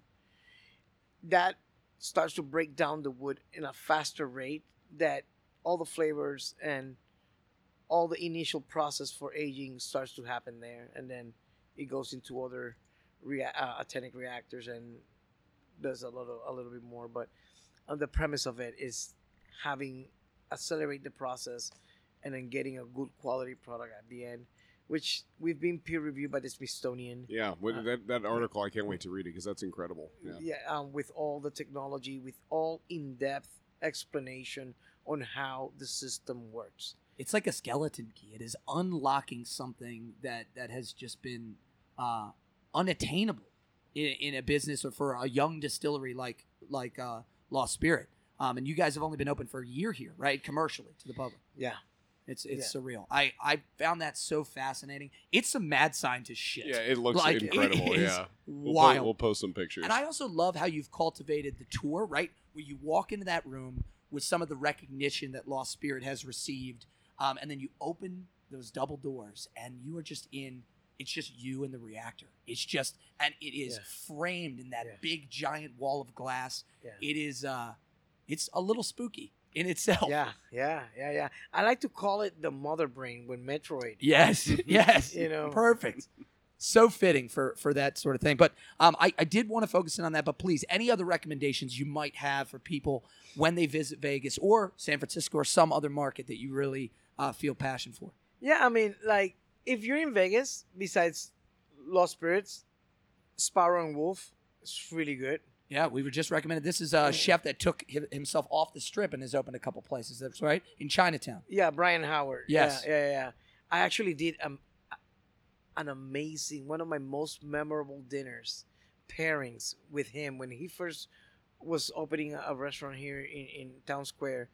We did one of the sickest menu pairings and product development, concept development for food and drinks, like 15 years ago. Amazing. So we remain friends. His place is amazing. Sparrow and Wolf. Check it out. Mott 32. Go to see my man Giuseppe Gonzalez. Okay.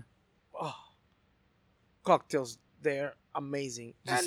Giuseppe Gonzalez. You have like that's a bartender that you need. That's a bartender that you need to like talk to. Is he somebody that should be on the show? Yes, he is. Like you should talk to like Ivy Leaguer a little bit.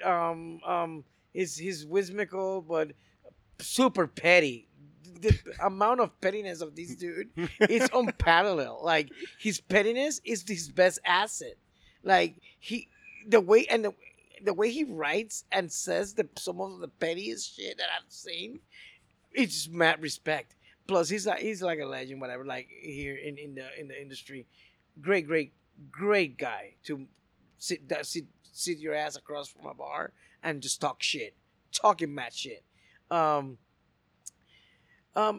Joy Figueroa from Herbs and Rye. Like, go there. She's amazing. Puerto Rican, hospitable.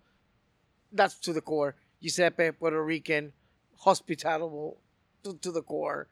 People who are genuinely live. Man, you live it. This. You live it. I love that you're championing your roots right now.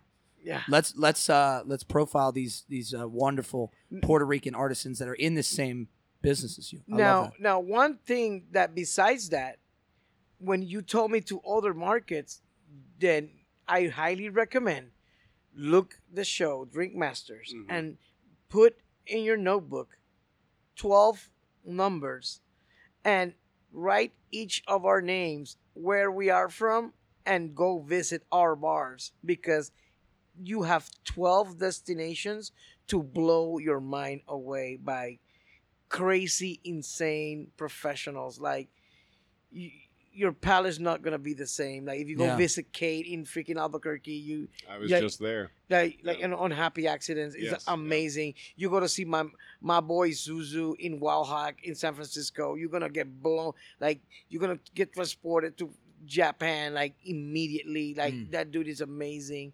Like, you got Capri Robinson in DC. You got LP also, which is in DC as well. She has she was in a couple of bars also over there. My man Michael in Pittsburgh. Miss Meredith from Platypus, another place that is super great. My boy Raj.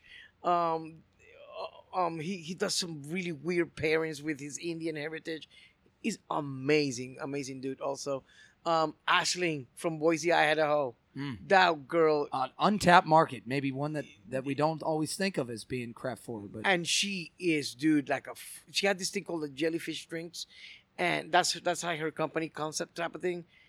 You're gonna see her on the show, fucking like, wow, she blew everybody's away. Like, we were at points challenged, like we're like, oh, she's somebody that she's gonna create something here. Y'all are looking around and seeing this is like the Super Friends all coming together for the first time. Yeah. And then you got Tao, like that dude is like an artist. Like he's like the Picasso of our fucking industry. And then you got I can't wait, man. He's in Canada. Lloyd, he's one of the most avant-garde, forward-thinking, fun dudes that I have ever chanced to hang out with. Like, he's like, he even said it himself, like, I need somebody to edit my life because I can't edit it. I just go and go and go and go, and he's amazing doing it. Like, even Natalie, that she's not a bartender, she's like an Instagram bartender.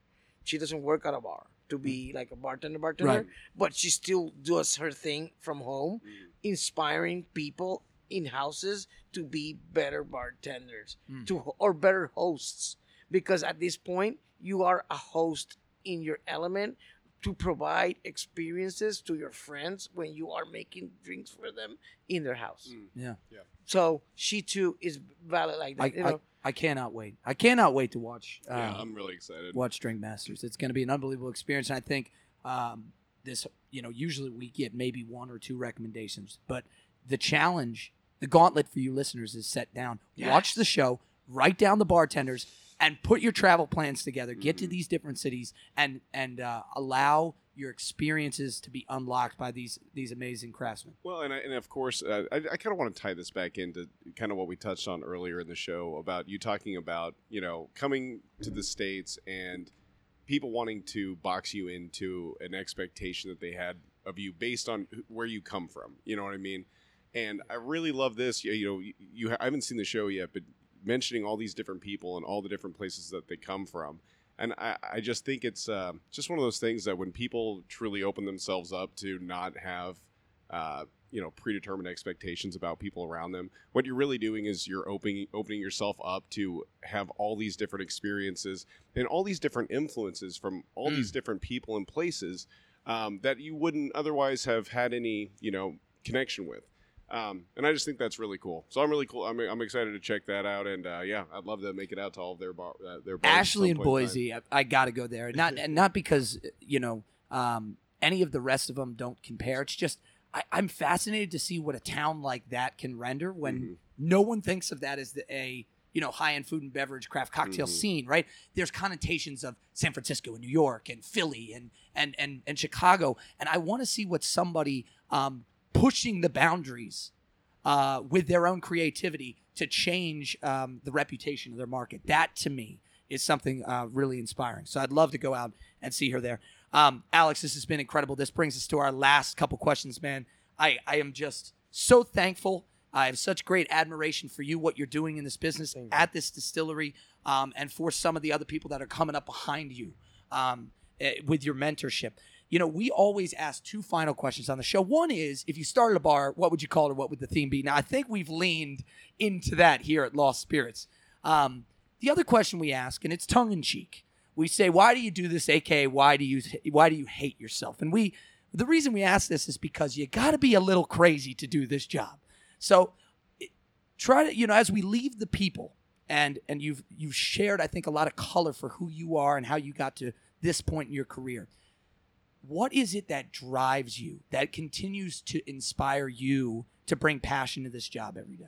Well, I'm a sick individual. And in my mental sickness and emotional sickness, I love instant gratification. And to me, that's even better than just snorting some heroin. That to me, it's way better than getting some meth in me. That's me. It's way better than getting passed out of alcohol.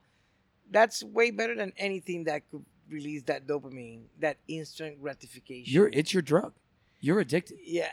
So I'm addicted of seeing people getting happy. I just got a couple of emails or DP. You know what? Now people slide into my DMs. Excuse me. And I got some really cool ones that were like, "Hey man, you totally inspiring me. Seeing you in the show, you one of my favorites. Keep it going. Wow. You changed my life." I received one that it really, really was like, "I owe you my life," and that was like, shit. Dude, I just trying to make an old fashioned. We're talking about your life. You're like, yeah, you believed in me, gave me my first opportunity, pushed for me, helped me understand, gave me tools, gave me everything that I need. And I am very grateful for it. And you changed my life. You saved me because I don't know what path I would have taken if I wouldn't think that I was worthy of something. And you made me that I was worthy of something. You made me feel that way. And to this day, I support you, and I'm really grateful. I'm like, shit, fuck. I'm not supposed to cry in this one, but I am. Thank God this is just a text message. This bitch ain't seeing me cry now. So I was very fortunate to be part or to do that. So I think that's why I kept doing it. Yeah. Seriously, because it's not the money, because I'm fucking broke as fuck. It ain't, it's the love. It's that you get back immediately. Your decency is much more than we deserve today. I think I can speak for Michael on that. But Thank you so much, my friend. This has been an absolute pleasure from beginning to end. Thank you very much. I should appreciate. Just make sure that like, subscribe, and share. My handles are Down the Hatchets. Down the Hatchets. Come on now. Love it. On the Instagrams. So yeah, if you're gonna go, please follow, subscribe, keep up with what I do. I have some pretty cool projects coming up. I'm always posting really cool recipes and stuff. It goes without saying, please watch Drink Masters. It's Yes. going to be, I think, an incredible show and a ton of fun. And then if you can make it to Vegas, you got to get here. Yeah, you really do. You have to be in this place. Unfortunately, you may not get the private tour that Steve and I got, but Yeah. it'll still be worthwhile. I promise you that. You can live through our eyes on that tour. That's the theater of the mind that we bring to you today. But They're gonna see the performers though. yes, Yes. And Yeah. that's the whole magic of this place is how the energy of the performers blends with the ambiance. Yes. and the building comes alive. Yeah. And then it gets supported by drinks and by booze and by cocktails and stuff. Like the whole support system is the alcohol. That's great because and even people that don't like rum, that are like, I don't like rum, but it's pretty good. And we have cocktails when they come in, like, you know what? This tastes like shit. Do you have something here to like, well, I have these cocktails. And then when you explain them, the people that don't get disappointed because they're RTD, like, oh, yeah, and they come in this little thing? Yeah, and they're TSA approved. You know what? Let me get 2 of each. And then they start making their own little flights, whatever. To take back home. Yeah. And it's a whole, and now their experience is even better. Yeah. And even with the people that go into disbelief, we go into a little, rant about how the process is done, that they end up like, oh, and they might not be convinced or fully happy, but they respect that more. And now they go like, shit, I will totally feel like an asshole if I try to shit on this because this guy just pour his heart and soul into doing this shit, and I'm not gonna be that person who's gonna like shit on this guy's later. After tasting this, I don't know how anybody could shit on any of the drinks you made because it was absolutely delicious. So Thank you, Alex, and thank you to Lost Spirits Distillery. What a time. Barflies, we love you. We'll see you on the next episode. And as always, don't just listen along. drink along.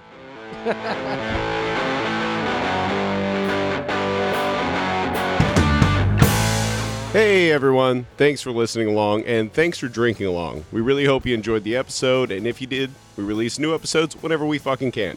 Big shout out to our friends over at Trauma Parlor whose song Fast One you heard throughout the show. Please go check them out on Facebook and Spotify and show them some love. Damn straight. And I'm going to apologize on the front end because my voice is shot. Vegas took it the fuck out of me.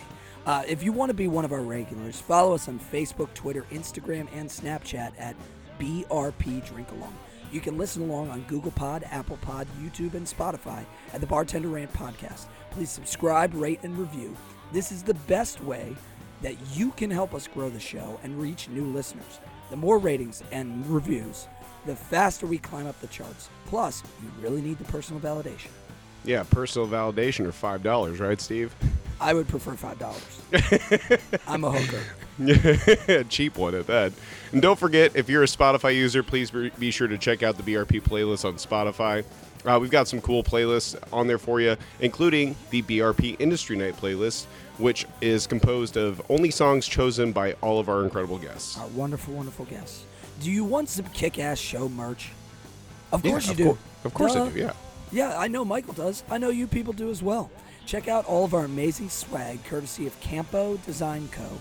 at prodigydtg.com/bartenderrant.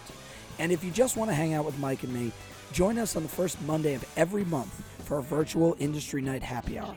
Have some drinks, meet some fellow barflies, listen to our guest bartender playlist that we just told you about, and you can even tell Mike and I to our faces how much we suck at podcasting. Make sure to follow on social for all the links to the BRP Industry Night Happy Hour.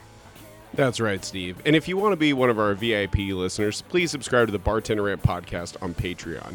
VIPs are always going to have a seat at the bar. You're going to get access to our bonus content, like the Vegas Bar Crawl episodes. Also, the Boilermaker tapes, Ranch vs. Blue Cheese, crank calls, special releases, and so much more. Yeah, like that really bad teaser that Mike and I. Please, if you're a Patreon Don't subscriber, listen to it. If you actually don't listen to it, forgive please. us. Forgive us for If, the teaser. I will say, if either of the Chris's are listening right now, I get it. I understand why you hate me so much. I'll give but you just your $5 back. Just not to listen to. If you want to be a big tipper, AKA one of our Bozels. feel free to leave a tip on PayPal under the bartenderrantpodcast@gmail.com. If you do, we'll list you as one of our wonderful executive producers and shout out your name and drink of choice or something you want us to shout right here. Yeah, and for these Vegas episodes, our special Bozels, our special sponsors are, of course, Herd Card Game, Chandler from Herd Card Game. She got us hooked up with Wendy at Chilled Magazine and got us in touch with all the incredible bartenders that you're going to get to listen to. Please check her out. She's on Instagram, Herd Card Game. She's also in our link tree in our bio. So if you go to our Instagram, you can check out our link tree and you can see the Herd Card Game and where to purchase it. It's incredible. It is Cards Against Humanity, but for the service industry. Get a few of your bartender server friends together, throw $5 or $10 a piece in. Get this. It is so much fun to play. And Let it live behind your bar. Yeah, just keep it behind the bar. I completely agree with that. But then also a gigantic shout out to Wendy from Chilled 100 or Chilled Magazine. Wendy is the national director of Chilled 100. And if you would like more information about a free membership to their magazine, a free membership or a free subscription to their magazine, you can check out www.chilledmagazine.com, or you can email wendy@chilledmagazine.com. And if you are someone who truly is passionate, oh, there's the train too, so drink along. Drink, there people. You go. All drink. Finally got it in on the Vegas episodes. If you are someone can't who escape the train. we can't escape the train. If you are someone who truly loves the bar industry, the service industry, or if you're somebody who's just starting out and you want more. You want a resource to help you build and grow your skills and learn more about the industry, please check out Chilled. Wendy was incredible. She was so easy to work with. We didn't get a chance to meet her, but she got us in touch with every single bartender you heard from Vegas. So thank you very much, Wendy. Thank you, Chandler. Incredible. We love Thank you guys. Ladies. Thank you so much. Mike and I do this because we love the service industry and we want to bring you great content, but keep in mind, this is not our day job.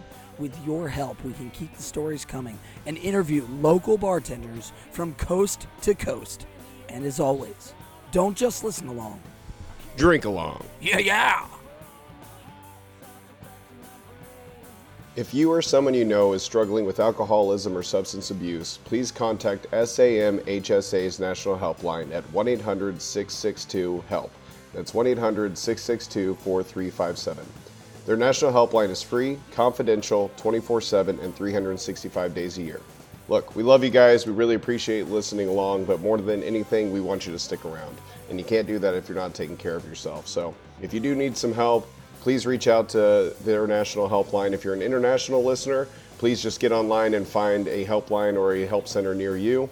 And as always, Steve and I are happy to talk to anyone. If you need just somebody to talk to or vent to, we're happy to be there for you. We can't offer you any professional help, but we really do appreciate you guys being a part of this podcast, and we want you to stick around, and Steve and I are happy to help in any way that we can to make sure that that happens. So thanks again, guys. We love you, and we'll see you on the next episode.